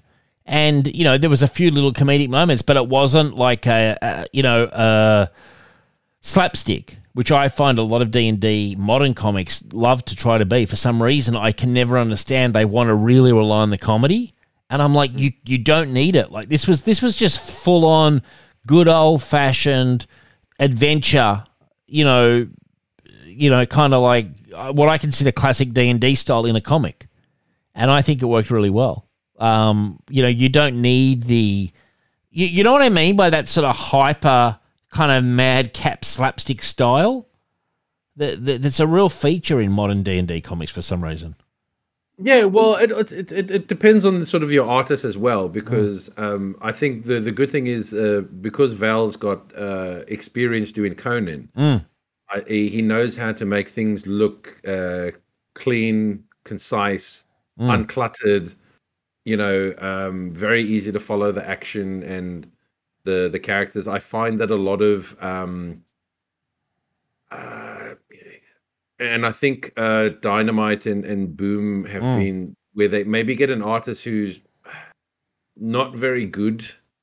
Sometimes they can make the art too cartoony, or sometimes they can just look a bit muddy or stagnant and all that sort of stuff. Cartoony is a key word. Cartoony is something that they... Well, I think some people try and go for that sort of World of Warcraft cartoony style with fantasy, which, has its place. I mean, Joe Madeira's Battle Chasers, you could say, looks cartoony, but it's fucking high detail cartoony that it's stylized, but it looks wonderful. It's even though it's cartoony, it's the massive amount of detail that he has that really carries it. So it depends. I mean, you can do cartoony. I mean, Waringo's Talios series was cartoony, but it's not just cartoony. It's just the panel layout. It's the composition. Your style has to be consistent as well. So cartoon is not necessarily bad. It's just whether or not the artist is good enough to Yes. I totally agree. To add that extra detail to make it high level cartoony, like high detail cartoon, not just simplified, very almost plain cartoony. Almost like sometimes it looks like an animated TV show just put on page, where obviously animation doesn't have a lot of detail because you've got to keep drawing the same shit over and over. I think even you got to go cartoony, you got to add a lot of detail, especially if you're going to do fantasy. Definitely. Did you like Waringo's Telos or Telos, however you say it? I definitely love the art style. The story I sometimes found a little bit hard to follow. Yeah. I find it was a little bit too complex. He was a great artist, though, wasn't he? Oh, he was a great artist. But again, it's not all, artist doesn't necessarily equal to great writer, but it was still enjoyable. I just loved reading it in terms of just it was just looking at the page. I was like, this is just all wonderful art. So it does depend on the artist, but I do agree with you. A lot of them get it wrong for sure. There's a lot more they get it wrong than get it right. Oh, you talk about like the cartoony style of stuff and all that. Yeah, but even still, like, I mean, I'd like to check that out one day, the Telos thing, and we should do it on the show one time. Just because I'm a Michael Ringo fan, like, and I've never read it. I'd like to, check it out because I love his artwork, really. You know what? I mean, we'll keep the fantasy going. Let's do that for next week then. We'll do the first volume of Telos. Let's do it. That's a great one. Wow, what a great segue, Rich. You're a professional. I try to be. It's almost like you've done 100 plus episodes of Signal. You just come up with that. Well, I mean that answers my next question. So did you give this an 8 as well, Rich? Yeah. I was leaning towards like 7.58. So I'll just round it up to 8. We know you're not a huge fan of the 0.5s. No, I like to use them sparingly. Yeah, I don't. I use them all the time. But, I'm going to give it definitely an 8 to this. I was almost giving it 8.5, but no, it's actually an 8. So look, in terms of Signal of Doom, thank you very much for listening. This is the final show of all time. No, it's not. I'm only kidding. We'll definitely be coming back next week. We've got lots of stuff coming up. Ed Greenwood's on the horizon. I meant to mention this to you. Do you know the English cricketer Robin Smith? He's South African, actually, but he played for England. Mm-hmm. Yeah, so I'm trying to get him on Signal. I'm a big fan, and he is around. And I was a really big fan of Robin Smith. I think he was an excellent player. And he had a book out, which is a really interesting book that he had. Really good player for England, Rich. I don't know if you're aware of what he accomplished, but he was a serious player. He averaged in the mid-40s in the 90s when it was tough. Scored plenty of runs against the West Indies in Australia too. Lots of South Africans have carried the English team. Sure. Yeah, no, I know, but I'm saying, but he's one of the guys that he was one of the best English batsmen of the 90s, like for sure. And I tell you what, he could play pace, real pace. South Africa, West Indian at the top of their game, pace. He scored several big hundreds against them. Now he could play, and he's an interesting guy, and he has connections out here in Australia, and trying to get him on the show, but he grew up in South Africa, Rich, apparently quite a wealthy family, and he back then, he was all about sport. Like, he was a prodigy at sport at a very young age, not just cricket, but all sorts of different sport in South Africa, like broke all the schoolboy records, and his father, motivated him and his brother, who also played for England, to, play just sport around the clock. And he was saying, in South Africa, they didn't even have a TV until he was about 14. And when they did have one, it was a little tiny black and white one. And they didn't, for them, it was all about being down at the Oval and playing rather than watching. Mm-hmm. And all this stuff. A very interesting guy. Very, very, I don't know if you know much about him, but complex individual and an extremely nice man. And,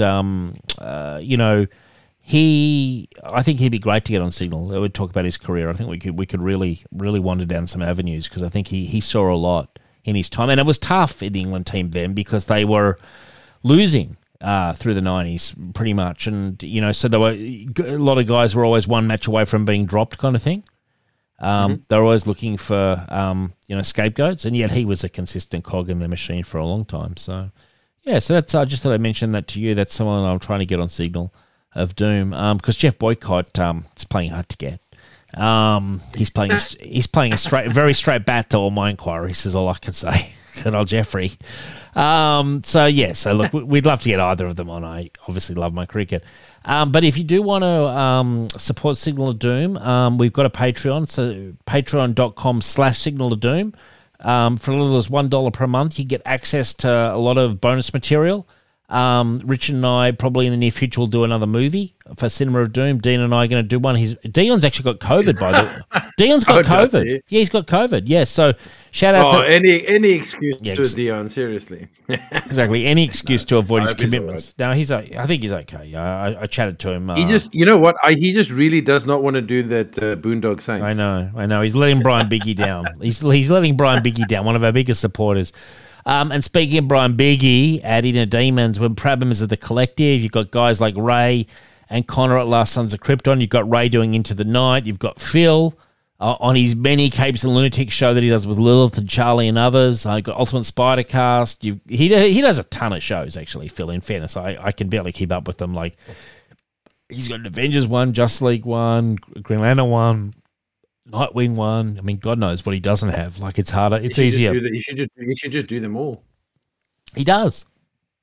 Phil. No, I mean, like literally every single character. Oh, I see. Yeah. Well, I feel that's his ambition. I actually feel that's his ambition. I mean, the guy's a machine. But so anyway, so there's a lot of cool stuff on the collective. You got Ghost Spider groupies. You got all sorts. I am your target demographic. All sorts of stuff. On that note, Richard. So repeat again for the listeners what we're doing next week. We're going to do Talos. Talos by the late, great Mike Ringo, yeah? Mm. Excellent. Well, I'm looking forward to that. Richard, is there anything you'd like to say to the audience? Any announcements? Obviously, we're looking for that nurse for you, Rich. Look, I will say this. I think I'm beyond that, but... Beyond the nurse? I'm not. I can tell you, my masseuse today, my body, no pain. Mate, I could have used one like 2 days ago where I literally could not stand. But you should have put the call out to me then. You didn't let me know. I've turned the corner. So, well, I'm not. I suffer in silence, sort of. The exact opposite of me. Then, I do not suffer in silence whatsoever. I feel if I'm in pain, let the world share in my pain. You know. No. I'm very much. I'll tell a funny story about it like after it's gone, but I'm not. And make a big deal about it. Fair enough. Well, the exact opposite of me once again, Rich. So good luck to you. Look, on that note, I want to say thank you and good night. Good night.